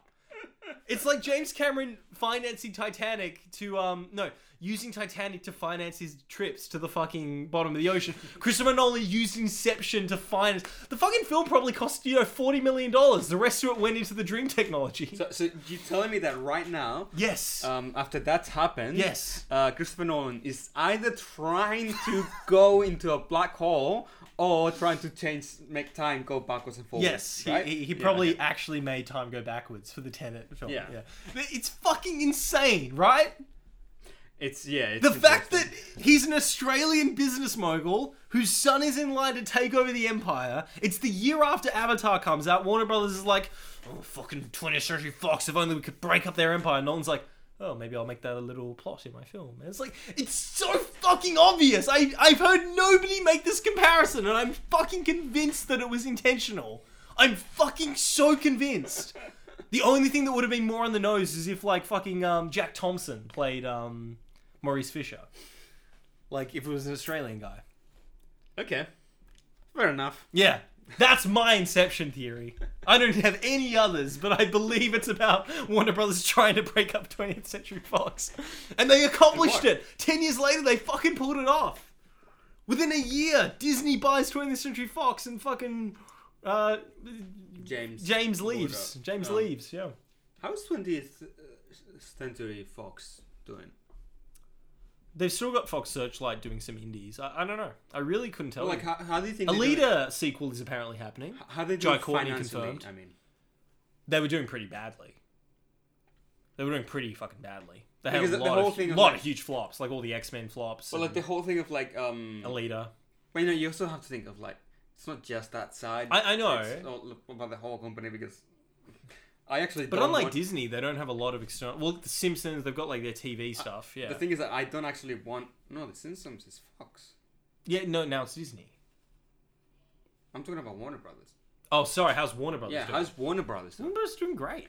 Because I don't want that dystopian future of Disney owning everything. Well, Netflix and Apple owning everything. That's what we're looking at. Did you hear that rumor that Apple is trying to buy Disney? For how Literally. much? For $1 trillion? They have it. Apple is the only company who could do it. Yeah, I know, but for $1 trillion? Apple is almost worth Jesus $1 trillion. fucking Christ. Apple is going to be the first $1 trillion company. It's fucking disgusting. I was watching. Tim, Amazon Tim gonna Cook buy get drilled. fucking Warner Brothers? Yeah, probably. Yeah, probably. Honestly. Oh man, can't wait for Jeff Bezos. Sony is on. They're on their own, right? Yeah, Sony's their own company. Well, yeah, no, Sony's their own company. They own. I don't think they have a parent company. No. That I can remember. That's another really, really big company. Yeah, well, they own MGM, Columbia, all of those. Yeah. They own a heap of movie companies. Yeah. And then Viacom owns Paramount. Warner Brothers, I think, is the last one that is owned by like the original group, like Warner Media Group. Still owns Warner Brothers wholesale, I think. Okay, we need to watch. And that's Warner literally, films. But that's literally because of well, that means we have to see Wonder Woman. I was watching Wonder Woman anyway. Yeah, yeah. Why do you think I saw fucking Justice League? To support Warner Brothers. Support the brothers. Support them brothers. Yeah. Where is the Justice League remake going? It's next year, right? It's like next July. Is it gonna be HBO? It's HBO Max. HBO, okay. Yeah. So Pirate Bay for us.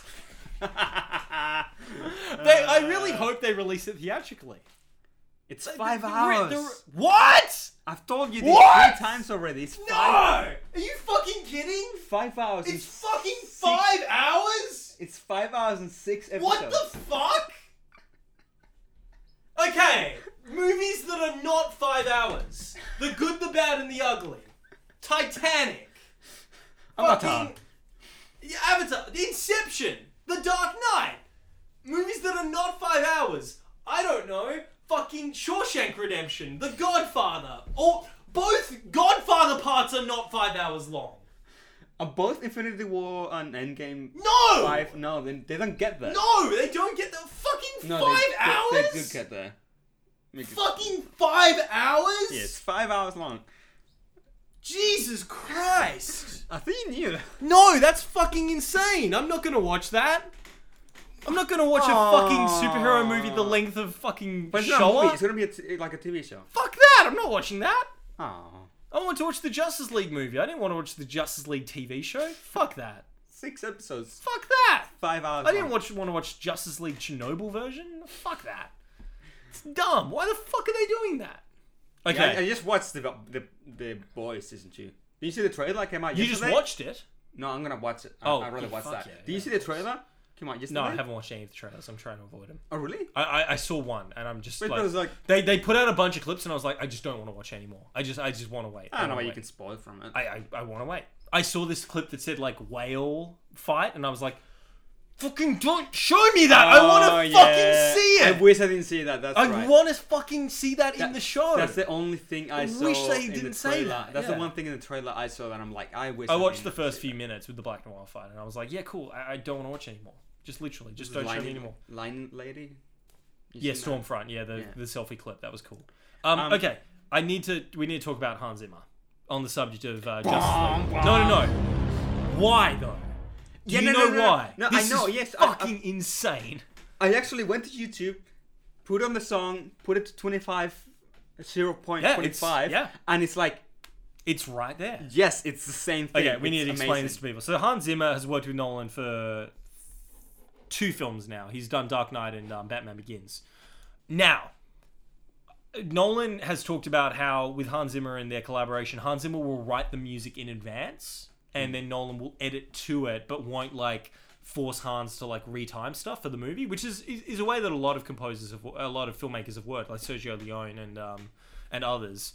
And one of the things Nolan said was, I think it was even in the script, that this Edith Piaf track was the track that would sync them up in the dream, because when you heard it in the dream, it would be a lot slower and you got a really distinctive sound.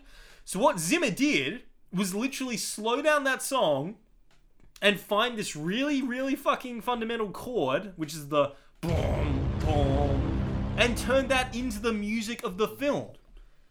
And it is fucking insane to me, especially because that's not even the best music piece. Like Time, Hans Zimmer's most famous music score that comes in at the end of this film, which is like one of the best pieces of music. Yeah, I know what it is, but I can't. Dun dun dun dun dun dun dun dun. I heard it yesterday. I don't know why I can't remember. Dun, dun, Okay, dun, dun. It's like what Hans Zimmer plays at the end of every concert. Like, it's his most famous piece of music, except for maybe the Lion King opening.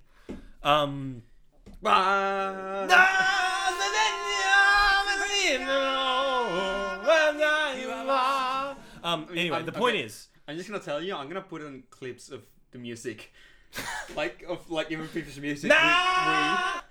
Every piece of music we have mentioned. The Interstellar one, we just tiny bits. Yeah, cool. Okay.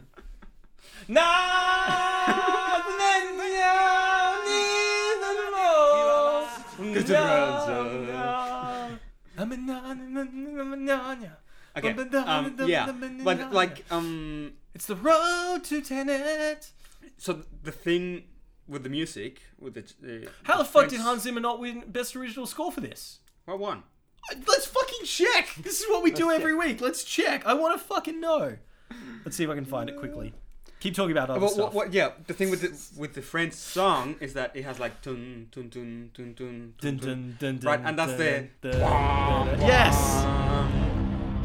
Like if you listen to it on 0.25 on YouTube, that you can do that now, it actually sounds the same. It's incredible. It's a really clever way to do music. Oscars too. Because yeah, there was a really famous video that came out around 2012 or something like that. It was all the trailers that had yes on the trailer. They all parodied it. Yeah. Well, they all and Inception was always the like, oh, all the trailers are the same, and it's like, yeah. First of all, District 9 was the first one to do it. Oh, and shit. Second of all, okay. Before you said that, second thing is that in Inception it makes sense because it's the slower. Yeah. It's the slower bits of music. Like in the third dream, it would sound that slow. Well, no, in the second dream it would sound like that. Do you want to try and guess? It came out. Tell me the movies. It came out 2010. No, you know what one? But tell me films that came out. 2010. We watched it together very recently, and you hadn't seen it before. It's one of my favorite movies. It's directed by maybe the only other director that film bros love as much as Nolan. Not Tarantino. 2010. Gone Girl? Good guess. When is that? No, yeah, 2014. It's 2014. It's a very good guess. Very good. David Fincher? Yes. What did he do in 2010? 10. It's maybe I called it on our podcast. I called it the best film of this decade, which it is. Best film of this decade. Sums up our decade so perfectly. We've argued that he should do a sequel to it. Oh yeah, based Social on Network. Yeah, Social Network. Which, okay, I think Inception's score is more iconic. I think Social Network's score is way better. I don't remember the score. Oh man, I love it. I love Social Network's score. It's also much more inventive, I have to say. Zimmer's trick is fucking incredible. Well, the thing with Zimmer's Social Network's sound is so fucking incredible. Social Network is good. Dun dun dun dun dun dun dun dun. David Fincher needs to make more movies. He's doing one this year. It's amazing. He's never, except for his first movie, which he had no control over, he has never made a bad movie. Never. Yeah. Every movie he's made. How many has he done? Okay, let me count them off. So Alien 3 doesn't really count. 7, The Game. Oh, he did The Game? Yeah, The Game. The Game oh, fucking that's right. rules. The Game fucking rules. Then he does Fight Club. Fight Club. I think there's one in between. Panic Room. Yeah. Zodiac. Curious Case of Benjamin Button. The Social Network. Go with the Dragon Tattoo. Gone Girl. Yeah. Fucking incredible filmography. Yeah. I think I missed one. But yeah, no. And then, House of Cards, Mindhunter. How many is that? How many movies? Yeah. It's like 7, maybe? So it's like close to Nolan, really. Way less prolific, yeah. Nolan did them all in super tight frame. Yeah. Like, think about this. The year that Fight Club comes out, Nolan's doing Following. Isn't that what? crazy? Yeah. 99. They both come out the same year. Wow, that's right. Isn't that crazy? You know what's even crazier? Following in The Matrix come out the same year. Isn't that weird to think about? That's weird. 99, again, best year. I think Following's technically 98, to be fair. Memento is 2000. Fuck The Matrix. Yeah. Second time we mentioned it. Okay, let's... Yeah. Let's keep... Just... We've been recording for so long. Oh my god! Okay, should we just get into the dream? Go faster, level 1 of the dream. Level 1 of the dream. The LA stuff. The way they fucking filmed this... Yeah. It's all rain machines. The entire thing is rain machines. I want you to count next time you watch the film how fucking long they're in LA. The entire thing is rain machines. But the even crazier thing is they wanted it to be overcast. So fucking Wally Pfister and the key grip on the film literally had to block out the sun all day long while they were filming. And you watch this footage of like these giant flags they've got on top of buildings, like blocking the fucking sun. It's all rain machines. It's all rain machines. Fuck. Kurosawa would fucking like bow. He'd be like, "That's impressive." His lowest bow, like he would kneel. He would lay down on the ground and be taller than Nolan. Yeah, that's right. Okay, yeah. So this dream, I don't have an issue with. Level 1's great. What my sister said. Yeah. Yeah, this is the funny thing is that as soon as the people started like shooting at them, yes, she was like, "Why? What? Why they shouldn't like?" And I said, "Oh, because his mind they're going to explain been trained, right?" Yeah. And then she's like, "Yeah, but like." It's a dream. Why is it like... Why I'm like, oh, they organized it. And like, she was asking questions. It's like... And then I ended up saying, well, it's an action movie. He pitched it as an action film. Yes. So you need to have action. If it was just a dream sequences and there were no bad guys... Yeah, instead there's like a giant fisher like picking you up and throwing you out of the dream. Yeah, if it was like a bit more like... It seems like a very inefficient way to get people out of your mind. Like... Yeah. Why are they not in tanks? Why are they not in like helicopters, like Black Hawks with like miniguns? Yeah. They send. I would want my money back if these guys were my military security, my mine security. And one thing that she said is that okay, so it was like, well, if Saito knows about the whole thing with like mine security, shouldn't Fisher know it too? And I was like, maybe not. It's just like, well, he's one of the wealthiest men in the world. He probably would. I'm like, yeah. And then it found out that he does. And then she said, well, if the subconscious knows what's going on and they're like attacking him, wouldn't he like realize he's in a dream and like try to like fight them? But then they use it against him. That's what I said later. But I'm like, yeah, well, it's a bit more the subconscious. He's still not realizing he's in a dream, right? In this dream. So. Yeah, exactly. Well, no, he just thinks he's being kidnapped. Yeah, in the real world, and he's not. Yeah. A trick in this movie that I think is actually really cool is that you go so long without cutting back to the plane that by the end of the movie you actually almost forget that you were in the plane. No, I never do. I know, but like it's just it would have been very easy for them to like go to an insert of them on the plane, but they don't. They do in Interstellar. Exactly. How they keep going into Earth. It's like, why is this edited this way? It doesn't fit. Yeah, exactly. Like, for as much as Nolan loves to undercut, I like that he restrains in this. So they go down to level 2, which is the hotel. Level 2 is the hotel. You've seen the fucking set of the bar, right? Yeah, the bar set is maybe as impressive to me as the rotating room, just because of all the fucking... rotating room is more Rotating room's insane. But like, you've got all those extras, all those glasses, the fucking tiles, like everything's slanted. It's so cool. How come the hotel isn't as action-packed as the other two dreams? It's just a bunch of security guards with single handguns and not machine guns. Well, this is my argument of like these dream security aren't very good. Like level 3 is like a full military, and it's like, why didn't you have that at level 1? Yeah. Because the idea is meant to be as they go deeper into him, the security gets bigger. But no, level 1 they're like really fucking armed. Level 2 they're like a couple of security guards. Level 3 it's like and then level 3 is fucking an army. Russian army. Yeah. Yeah. Also, one thing I'm not sure I really like is the single throwaway line in the first dream, which is the thing with the limbo.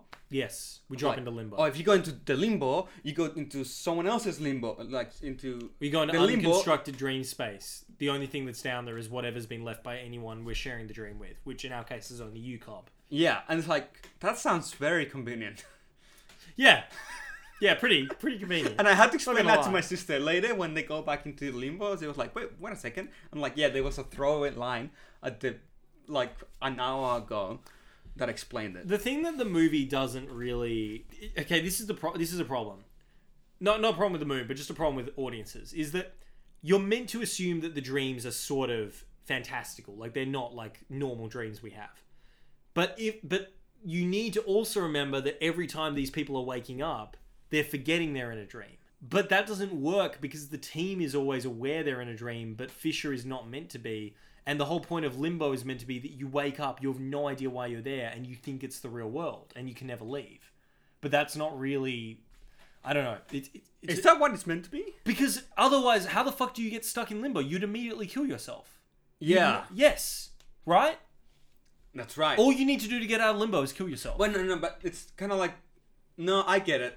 It's kind of like when you have a dream and you think it's real. Yes. Even though things are not appearing to be real, you still think it's real. And then you wake up. Well, that's why Cobb ruins the whole thing at the end by not killing Mole, even though she's obviously not real. And Ariadne's like, she's not real. And he's like, how do you know that? It's meant to be like you lose track of what's reality and what's not. Yeah. But that's never really a problem for the team until the story needs it to be. What is the problem for the team? It's never a problem for the team. The team always knows that they're doing the mission. Yeah. It's not like they wake up in LA and you know, Tom Hardy's like, oh, hot dog stand. Turn it to a gorilla. Why is it raining? This is never rains in the fucking I'm gonna bulk up for playing Bane in 2 years. You know what I mean? Like, it's not like fucking Leo wakes up with fucking Ariadne. He's like, are you 18? It's a good joke. God damn it. It is good. Okay, fair enough. Do you want to make you feel like you're flying? I'll tell Jens to build another set. Don't worry. Do you think on set Leonardo DiCaprio is ever like Chris Nolan's ever like, oh, really hope this film does well at the box office, and Leo's like, trust me, it's never going to do as good as Titanic did. Yeah, remember Titanic? That movie that opened number one for 90 days consecutively? He goes to Ellen Page and he's like, do you know what's in Titanic? It's like, Cillian Murphy, how are those Ken Loach films going for you? It's like the South Park joke of like James Cameron's song. Yes. It's like, James Cameron, the greatest pioneer. It's like kind of like that constantly. Everyone's like tired of hearing it. It's like, you know, do you remember when I was acting on Titanic? I was so good. Let's sell this on mic right now. Leo's performance in Titanic, yay or nay? Yeah, I like it. It's fucking great. I like it. I don't get people who don't like Leo and fucking...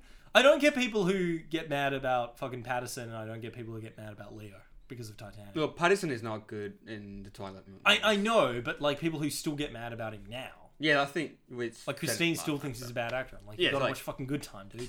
Christ. So good in Good Time. Holy shit. I can't believe someone told me that. Someone said, I started watching Uncut Gems. I wasn't getting into it. I was like, you fucking idiots. You need to watch the whole film. It's the best film of the last 10 years. It is. Oh my god, it's so good. I watched a bit of it the other day and I just watched the whole thing again. I was like, fuck. So good.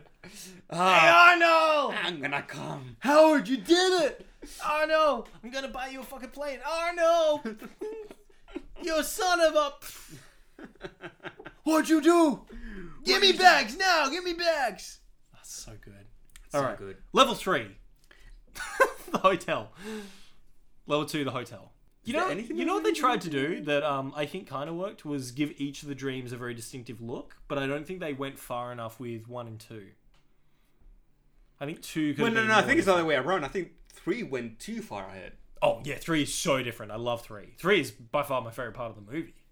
Just because I'm a fucking Bond nut, like Nolan. Really? I love 3. I don't know. Fucking Hardy on the snowmobile with the guys, and he throws the fucking C4 to the one guy, and then he fights that one henchman for like 20 minutes. I love how all of them so fucking useless. There's this one henchman who's like the fucking TR8R of this fucking movie who like beats the shit out of Hardy. And Hardy only wins because he fucking gets his gun back and kills him like a fucking pussy. I actually do have a thing. Yes, tell me your thing. I don't know if it's a problem or if it's something I didn't get. Okay? Yeah, say it. Is that they're afraid they're gonna be stuck on the dream. Yes. They said, oh, it's a week, 10 months, I think, and then 10 years. Something Because like they can't kill themselves to wake up. right. But In Limbo, they kill themselves to wake up. you can't go beyond limbo, I guess. Are you sure? I guess. Did they know that? I don't know. That's an issue. The whole thing of like, no, they don't kill each other. They just do a kick. Oh, they fall. The fall is a kick. As you fall in, you're right. it's a kick. It's not. They don't kill themselves. But like, Pretty sure it's still... what I'm trying to say is that they would eventually. The hostess is gonna wake them up. It's not hostess. What is it called? Yeah, stewardess. Stewardess. Yeah, It's gonna wake them up eventually. When the 10 hours are up, right? Yeah, but... That's Yeah. that's my other question. I think. Yeah, no, that's a thing. That's the thing. Is like there is no fucking tension when you really think about it. This movie has literally no tension if you really think about Well, no, it. they have to do. They have to complete the mission before they get to Australia because Cobb can't... to LA because Cobb will be arrested. I mean, I guess they don't want to be stuck in the third dream for 10 years. But it's you know, Cobb did it and he's fine. He was there for like 70 years in Limbo. Right? It still sucks, kind of. It sucks. I don't know. You get to But fucking then- you build... can- you no, build no, no, whatever no. you want. No, the tension is that the Indian guy, I'm sorry, I don't know his name, he can't last long enough in the first dream, right? That's why he has to do the kick. Because if the subconscious scene become aggressive, that's right. The subconscious is going to become aggressive with you eventually. Yes. Right? Yes. They weren't expecting them to have guns. Yes. But like, yeah, they eventually, the Indian guy was going to like... Drive off the bridge. drive off the bridge and make the kick, and they need to synchronize the kicks to get out. Right? So that's the tension. They need to get out really. with the kicks, yeah. My other question is, then It's like you're watching them pull off the coolest movie you've ever seen. That's literally what it is. They're like, we need to fucking make this really cool. It's like Mission Impossible. It's like, we need to do this really cool fucking thing. Okay, and Otherwise, then... But then they spend a whole week in LA then. What? They spend a week in LA in the first stream. That's the consequence. Well, no. After the kick with the band, they just wake up and they're there. And they spend the rest of the week, the 10 hours of the real Oh, world, you're right, because they spend a wake week- up on the side of the river at the end. That's true. So they spend a whole week in LA doing stuff. I guess fighting with the Oh my guys. god, I want to watch that movie. Yeah, legit. What do they do for like all that? No, it's not a week. It's like 2 or 3 weeks. No, it's a week, a couple of months, and then 10 years. 10 years. I Yeah. think. I think it's something like that. I don't 10 know. years of skiing sounds fucking beautiful. Oh, fuck I'd do that. Fuck yeah. I don't care if there's an army fighting me. I'd be like skiing so good. The I'd be problem like- is that DiCaprio will ignore Paige after the first year. So. Jeez. Anyways, the third dream. As soon as we got to the third dream, Yeah. you know what my sister said? What? Why are we in Call of Duty now? It feels a little like that. Why are they in... It's a Bond lair. It's literally modelled on But Her Majesty's why? Secret Service. Why would they make it harder for It's them? a fortress. Why would they make them hard? It's like you definitely planned to have security because otherwise this would be really boring. Yes. Right? Yes. Like if the security wasn't there, they'd just walk up to this cool looking fortress and go in. And it's like, why not you just... guys definitely planned for this. Yeah, that's what It's it was. not getting anticlimactic it would have been if they just showed up and just walked up to it and that was it. into. Yeah. There's some subconscious and they just boom, boom, boom, boom, boom. What was the story going to be before the security showed up? Like were they just going on a Just skiing gone trip with flawlessly. Fisher? Like, Yeah. oh look, giant fortress. Let's go look inside. Oh, it's your dad in the safe. Oh, we got 3 days until we have to until the kick. Let's just ski around for like 3 days. Why does Fisher not find it weird that like he's in the middle of this like ski heist and then his dad's in like a safe? It's a dream. I know, It's a but he's dream. not meant to know it's a dream because then the fucking Inception wouldn't work. Yes. I know there's that line, dreams they feel real while we're in them, but it's only after we realize things were strange. If I was having a dream tonight and I was in a fucking ski battle with Leo DiCaprio and he lured me to a fucking safe, was like, go in, and then my father was on his deathbed, I'd be like, hang on a minute. This was a bit of a jump from what we were just doing. But All these bad guys protecting my dad. My dad can't afford this kind of security. No, that's not how it works. The whole thing, how it works, it's that safe. Yes. That's literally meant to be Fisher's subconsciousness. But like everyone has a safe, and that's meant to be where your information is, where you can where your deepest secrets, and where you put, and that's where Cobb puts the to trap Mole. Yeah. No, for Mal. Yeah. To trap her mind. Yeah. Right. So as soon as something is there, it's kind of like it's directly into your brain. It's not so much they've created it. Yeah. Yeah. It's you wouldn't. Well, yeah, Hardy says that line. I really want to know what was in there when they failed the mission because they actually don't know. Yeah. So that's true, Gabe. That's very true. Good on you for protecting this film from any scrutiny. This film that is number 10 on IMDb. If you think really hard about it, it's like it kind of makes sense. That's kind of the defense of this film for everything. Is if you really think about it, it kind of makes sense. But that's better that's better than most movies. Like, why the fuck is The Matrix set in the 90s? Because they shot in the 90s. Like, but you think about it, it kind of makes sense. It kind of makes sense because that's when they. That's before the machines started becoming really prominent. Why are people allowed to fuck in The Matrix? And do people get pregnant? And if they give birth, are the babies real babies? I guess you wouldn't give birth if you will have miscarriage. That's really fucking dark. Holy shit. I guess. I really hope Matrix 4 addresses that point. Holy shit, that was really dark. No, but the Matrix is meant to be like it's meant to be a loop. It's meant to be just the same thing over and over. So I've watched Matrix 3 like 4 times. I still don't understand what the Matrix is actually meant to do. It's meant to keep the minds active. Yes, that's exactly right. Yeah. By giving you really bad day jobs. If they want the Matrix to work, they would have made it a fucking ski resort. No, they explain that. But there's a ski resort as well. It's meant to be the real world. You sure? Yeah, it's meant to be, right? I want to go to like the cool parts of the Matrix then, not fucking Sydney. Imagine being stuck in Sydney. It's cool. That's not that cool. I'd rather be stuck in Sydney than so many other places, to be honest. Well, we are, so enjoy it. Queensland closed completely from New South Wales and Victoria. Yeah, of course. And we were like, fuck off, Queensland! You know, there were 3 cases of Maripil, like, in this area. There was one in Surrey Hills the other day. Yeah, so... But we might be the numbers, like... No, I'm not, because I've been stuck in here for the numbers are still, like, around the 14, 17 mark. So we're not Melbourne. We're not Melbourne yet. I really hope we don't get there. Inception, and then, they finish. But we have to talk about the hallway.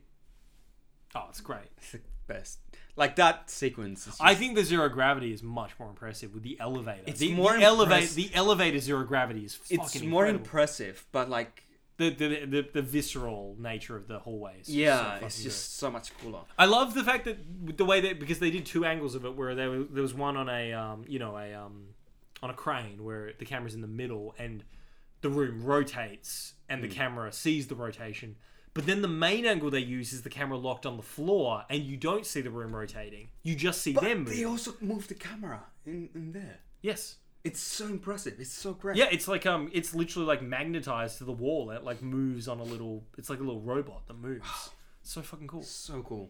But the fact that you can't see the rotation at all is like fucking crazy. Yeah, like the first time I saw it, I didn't realize what's going on. Whereas if Zack Snyder did that sequence 100%, the room would be rotating counter to the camera. It would start to be like the beginning of the scene would have been like you see the rotation instantly, and then the camera would like turn in the other direction to make it like even cooler. But like this is just seamless. We shouldn't shit on Zack Snyder so much. He's not a bad director. He has a lot of issues though. Oh, definitely. Filmmaking, definitely. This shot is just so impressive, crazy. There's a reason this won, best visual effects and best. Wally Pfister won best cinematography for this. Yeah, it's a beautiful looking movie. My favorite shot in the whole movie is when you first meet Robert Fisher, and it's a very like Chinatown-esque shot of like him against these slatted windows, and he's just in perfect silhouette. I'm like, fuck, Cillian Murphy is pretty. You want to see it? The Scarecrow, such a nice shot. The Scarecrow, and didn't realize until this viewing that Tom Hardy's in there. Yeah, in that scene. Yeah, this is where he like figures out how to get into them, and like, yeah, here it is. Okay, they pull off the job. Anything about the limbo scenes and the mole? Well, it's the Memento thing. We said it earlier, where the twist is that he's the one who, just like Batman is the one who causes Rachel Donner's death. It is just his it's fault. a Nolan thing. He does. With Batman, is it his fault? That Rachel dies. Kind of. No. Kind of. No. It's much more clear in Memento. Memento is literally you. You're the reason, and you've lied to yourself that you're not, but you are the reason. Okay, question. Yes. Why are they in zero gravity in the second dream, but not in the first? Not in the third. Oh, yes. He's not grounded. Yeah, like no. The person dreaming is not grounded. He's not the one dreaming. Yeah, no, I know he's not him. I forgot. It's Tom Hardy. Tom Hardy is not grounded. So where is the gravity coming from? It's Fisher. It's Fisher's dream. Yeah. A Fisher. Where is the gravity coming from? Because the answer is, Gabe. The answer is zero gravity snow. Much fucking harder to make. Oh, they tried to make snowballs and attach them to wires, but they will melt too quick. So it was like, god damn it. Nolan was like, I don't want to use CG. We'll just hope people don't think about it. And people don't think about it. I dare you, if you ever meet him, I dare you to fucking ask that. I would love nothing more than to see his fucking reaction to being asked that. He would call me a punk and like. I think he'd just be like, I just said, fuck it. Thought that only idiots would notice that thing. Clearly, I was right. Clearly, I don't want to make that line in Good, Bad, the Ugly. See you soon. And Eastwood takes it. Idiots. He means you. It's so fucking good. Holy shit! What a great movie. film. Okay. Question. Limbo. Really amazing. Like. I love how this podcast is just us sucking this movie's dick and then being like, "Oh the fuck, nothing makes sense." I still love this film. Even if I have problems with it, I think it's a absolutely. Film. It's a fucking incredible. Like film. that sequence when they synchronize the kicks. The music, the fucking. I think Nolan has never been smarter than to just not fucking say anything and just have Hans Zimmer's music carry the entire final 20 minutes of this film. Yes. Okay. Question. They all have the kicks. Yes. What about Cobb and Saito? Don't they need kicks? No, that he looks at the guns, so they kill themselves, but that doesn't make sense. They would go to the third dream. They would go to the limbo under limbo. They would go to the limbo of the third dream. Maybe he walked him up to the fucking balcony and pushed him off. But no, but the third dream is not going on anymore. Where would they go to? I have no idea. But Ariadne says it. She's like, he'll find a way. Maybe they were in... maybe they grew to be old men together, like Saito said. Filled with regret. Because they're all awake when Cobb wakes up at the end. Don't forget. Yeah, I know. So, like, maybe they literally were in there as old men together for 100 years. Saito gets the gun. Saito picks up the gun very clearly, like, to kill himself. Saito became an old man. Yes. Filled with regret. Waiting to die alone. He could have been there 1,000 years. Yeah, because he looks like he's been there 1,000 years. You reach a point of your getting old that you wouldn't get older. You wouldn't be a skeleton, would you? Well, no. The thing they say is walking around. Thing that I think Hardy and someone else says something like you will go insane if you're in limbo that long because your mind just can't take it, and that's like the reason he has to go down there for Saito. But yeah, you're right. They never address how they actually bring them back, other than killing themselves. But killing themselves shouldn't work, and even the kick shouldn't work. Okay, let's actually write this scene. It would work. Limbo. They go up to the balcony. Saito's like, I'm an old man. Cobb's like, fucking see ya. Shoves him off the edge, then swan dives into the fucking ocean. Level 3. They walk up a fucking avalanche cliff. Dive off together. Level 2. In the hotel. They fucking like suicide out the windows. Level 1. They dive off the bridge. Done. Okay, no. I really wish that scene was in there. It makes sense if you think that they actually... Because Limbo, the time is meaningless in Limbo, right? Sure, yeah. It makes sense if you think that DiCaprio shoots him and they die, or like they do the kick while the kick in the third dream is still going on, because time is meaningless, right? Yes. Okay. How is that for an answer? Bigger question I want to ask you. You know how at the beginning of the movie, Cobb washes up on the shores of Limbo? That's my other thing. Yeah. Like, as if he just woke up in Limbo. Like they do with Ellen Page. But they say in the movie, Limbo is... The only thing down there is whatever you shared with the other person, which in our case is only you. So... But it's Saito's dream, because it's the dream from the beginning, unless they've, like, created it. No, but Saito must have created new things. Well, he's created those guards, who, in Limbo, we never see other people, and all of a sudden Saito has... Oh, yes, he has security. He's militarized his brain. But... Because he has security in the opening dream as well. Yeah, but... Wait a second! Why does Saito not get personal guards when he goes into the dream in the mission, if he has security? It's not his dream. I guess that's true. But wait. But Mark comes in, which is DiCaprio's subconscious. Shouldn't Saito's security kill her? Come in as well? No, because he's trying to do a subversion and have a femme fatale. Yeah, you're right. Fuck. Wow. Wait. But no. Okay. Cobb wakes up at the beginning. Yes. Does he leave his Limbo and go into Saito's? No, it's one Limbo. It's one Limbo. So did he just dive in the ocean and just wash up on Saito's Yes. beach? Yeah, right. That's literally what happens. That's literally what happened. And it must have taken him 5 days because he doesn't look older. DiCaprio? Yeah. He's got, like, really bloodshot eyes. It looks like he's, like, fucked. He's been awake for 5 days because he was in the water. He couldn't sleep. I want to watch that movie. All is lost with, like, Cobb from Inception being like... And he can still create, right? So he probably ended up on the Titanic first and then that sunk again. Oh my god, is Titanic the middle chapter between the final scene Titanic is just what happens between... No, he goes to like the Irish dock where James Cameron is down there in Limbo building the ship for real. Then he wins the game of cards, gets on board, says goodbye to his best girl, washes up on the fucking side of the shore, and he's like, I'll come back to remind you of something. It's been, my heart will go on. No, what was it? Yeah. No, I don't care about Mal anymore. I fell in love again. Yeah, exactly. Fucking hell. It's genius. Okay, so... Solved everything. This movie is a movie that makes you think, but don't think too much about it. Yeah, that's such a perfect way to say it. A movie that makes you think, but don't think too hard. Something like, Memento. Sorry. Memento. No. Something like I'm Sorry, The Last Jedi. Yeah. I was bored in that film when I first watched it. Yeah, I didn't think much about it after I saw it. And then I started thinking about what's going on. Yeah. And that's when I started plugging plot holes. Sure, yeah. I don't just look for plot holes. I just saw a bunch of I saw in a video a bunch of plot holes from The Last of Us Part 2. Sure. And I was like, I didn't even think about it because I was so entertained by it. Yeah. And this is the same in this film. Really entertaining film.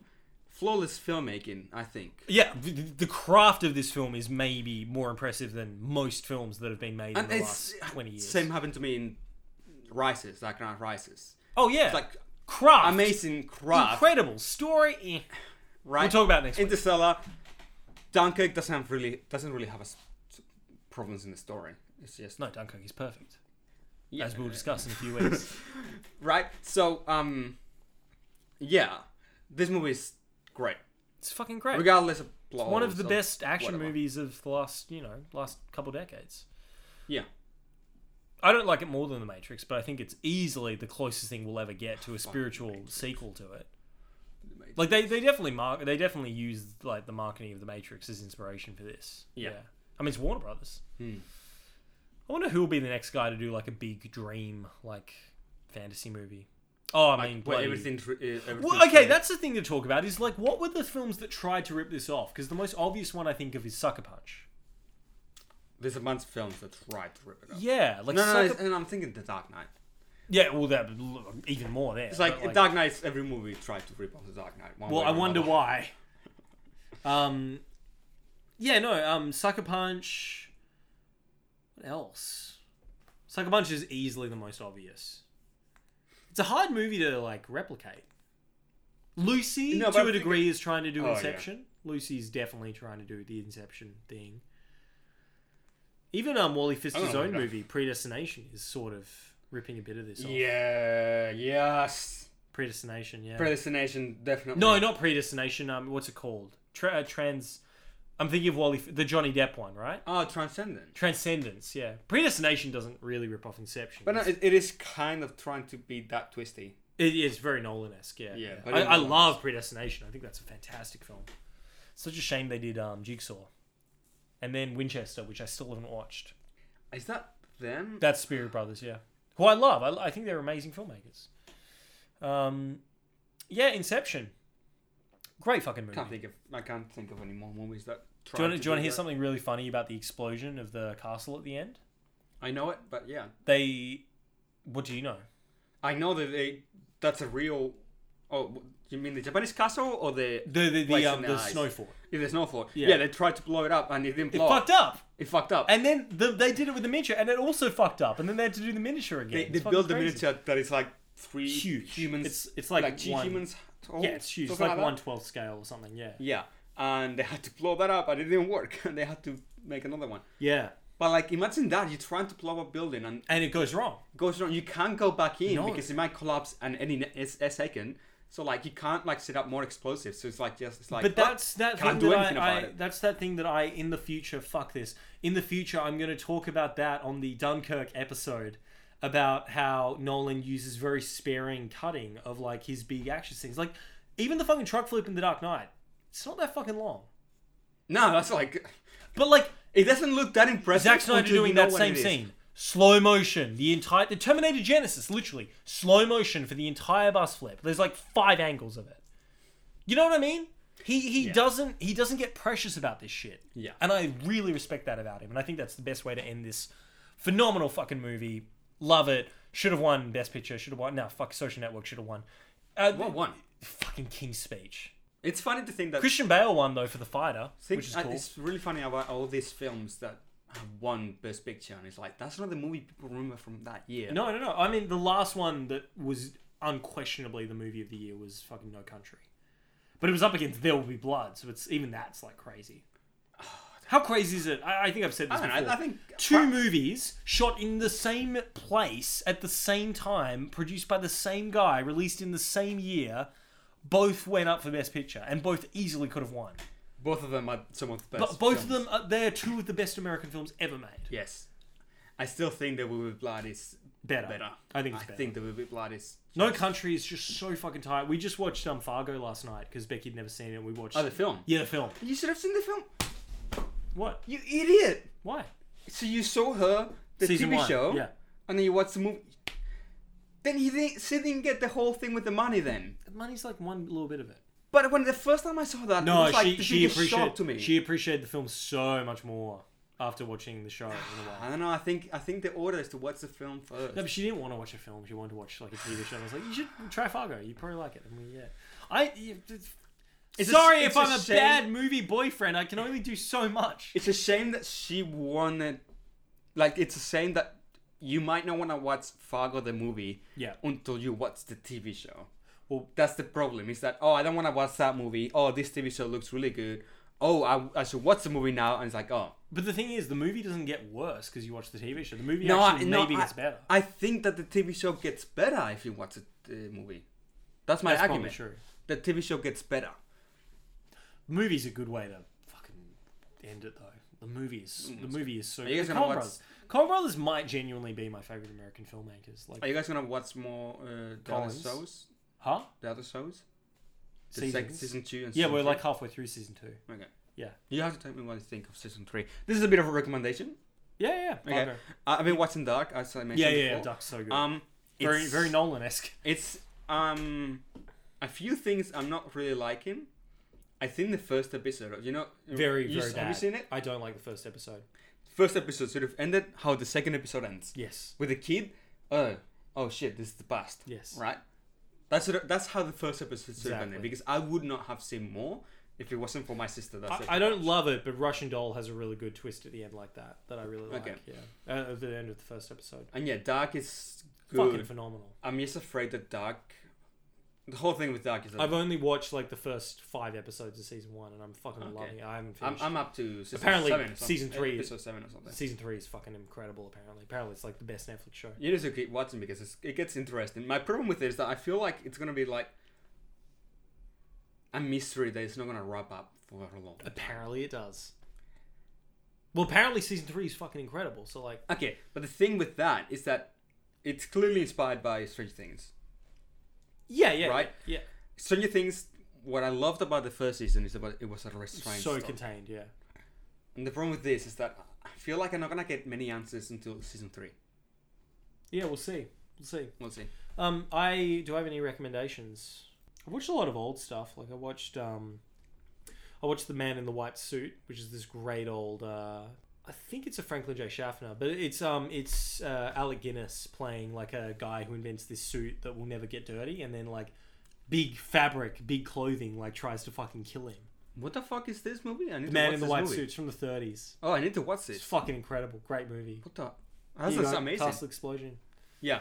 I need to watch American Factory. It's a Netflix. Oh my It's a Netflix. God. I need to watch that. Have I told you about it?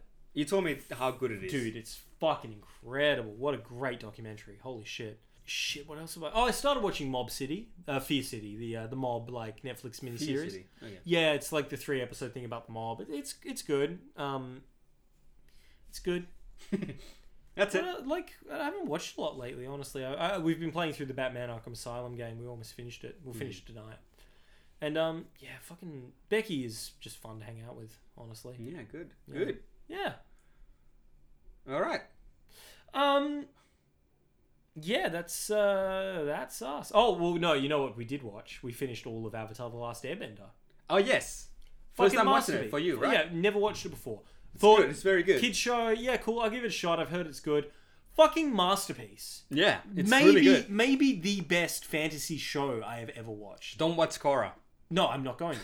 But like, seriously, maybe the best fantasy saga I have ever watched, including Star Wars.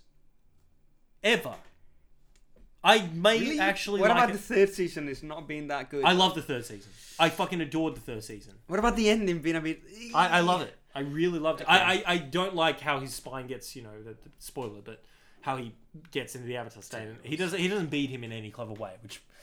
But Yeah, that's what I you mean. know what? Better than fucking Harry Potter, which does the exact same thing, where it's like the whole season's like, oh, I've got to fight him. I've got to only fight him one way. I've got to find him one way. And you think he's going to do it a different way, and then, no, he just fights him. And that's what... Yeah, I hate when that happens in stories. It's like, Wait, we're gonna do so that. much build up. So much build up. We're gonna do this, and then they do it. It's like, that's not how you write a story. That's not how you do To be it. fair, he doesn't kill him, which was the same thing with Star Wars with Vader. What's the point? See, Star Wars actually did the subversion right, where it's like, no, I'm going to bring him back. But you can't bring the Fire Lord back. He's not that interesting. Zuko, though. Why interesting. didn't you do Kylo Ren the exact same fucking way? Just copy it. It was right there, Disney. It was right there. They own it now, right? Pretty sure JJ's producing the fucking Netflix reboot. Because he's producing fucking everything these days. Lovecraft Country looks good. Lovecraft Country. Have you not seen the trailer? Nah. It's like Get Out meets Lovecraft. It's the best Good. way to describe it. It looks good. Good. You know, I'm really keen for it. Good shit. All right, thank you for listening to our Inception podcast. Tune in next week as The Dark Knight rises. Rises. You'll have to imagine the podcast. You weren't born in the podcast. I was born by it. I said talking to the mic. I didn't see the Nolan films till I was already a man, so there was nothing to me but pretentious. That's perfect. All right. Okay. Bye, everyone. One.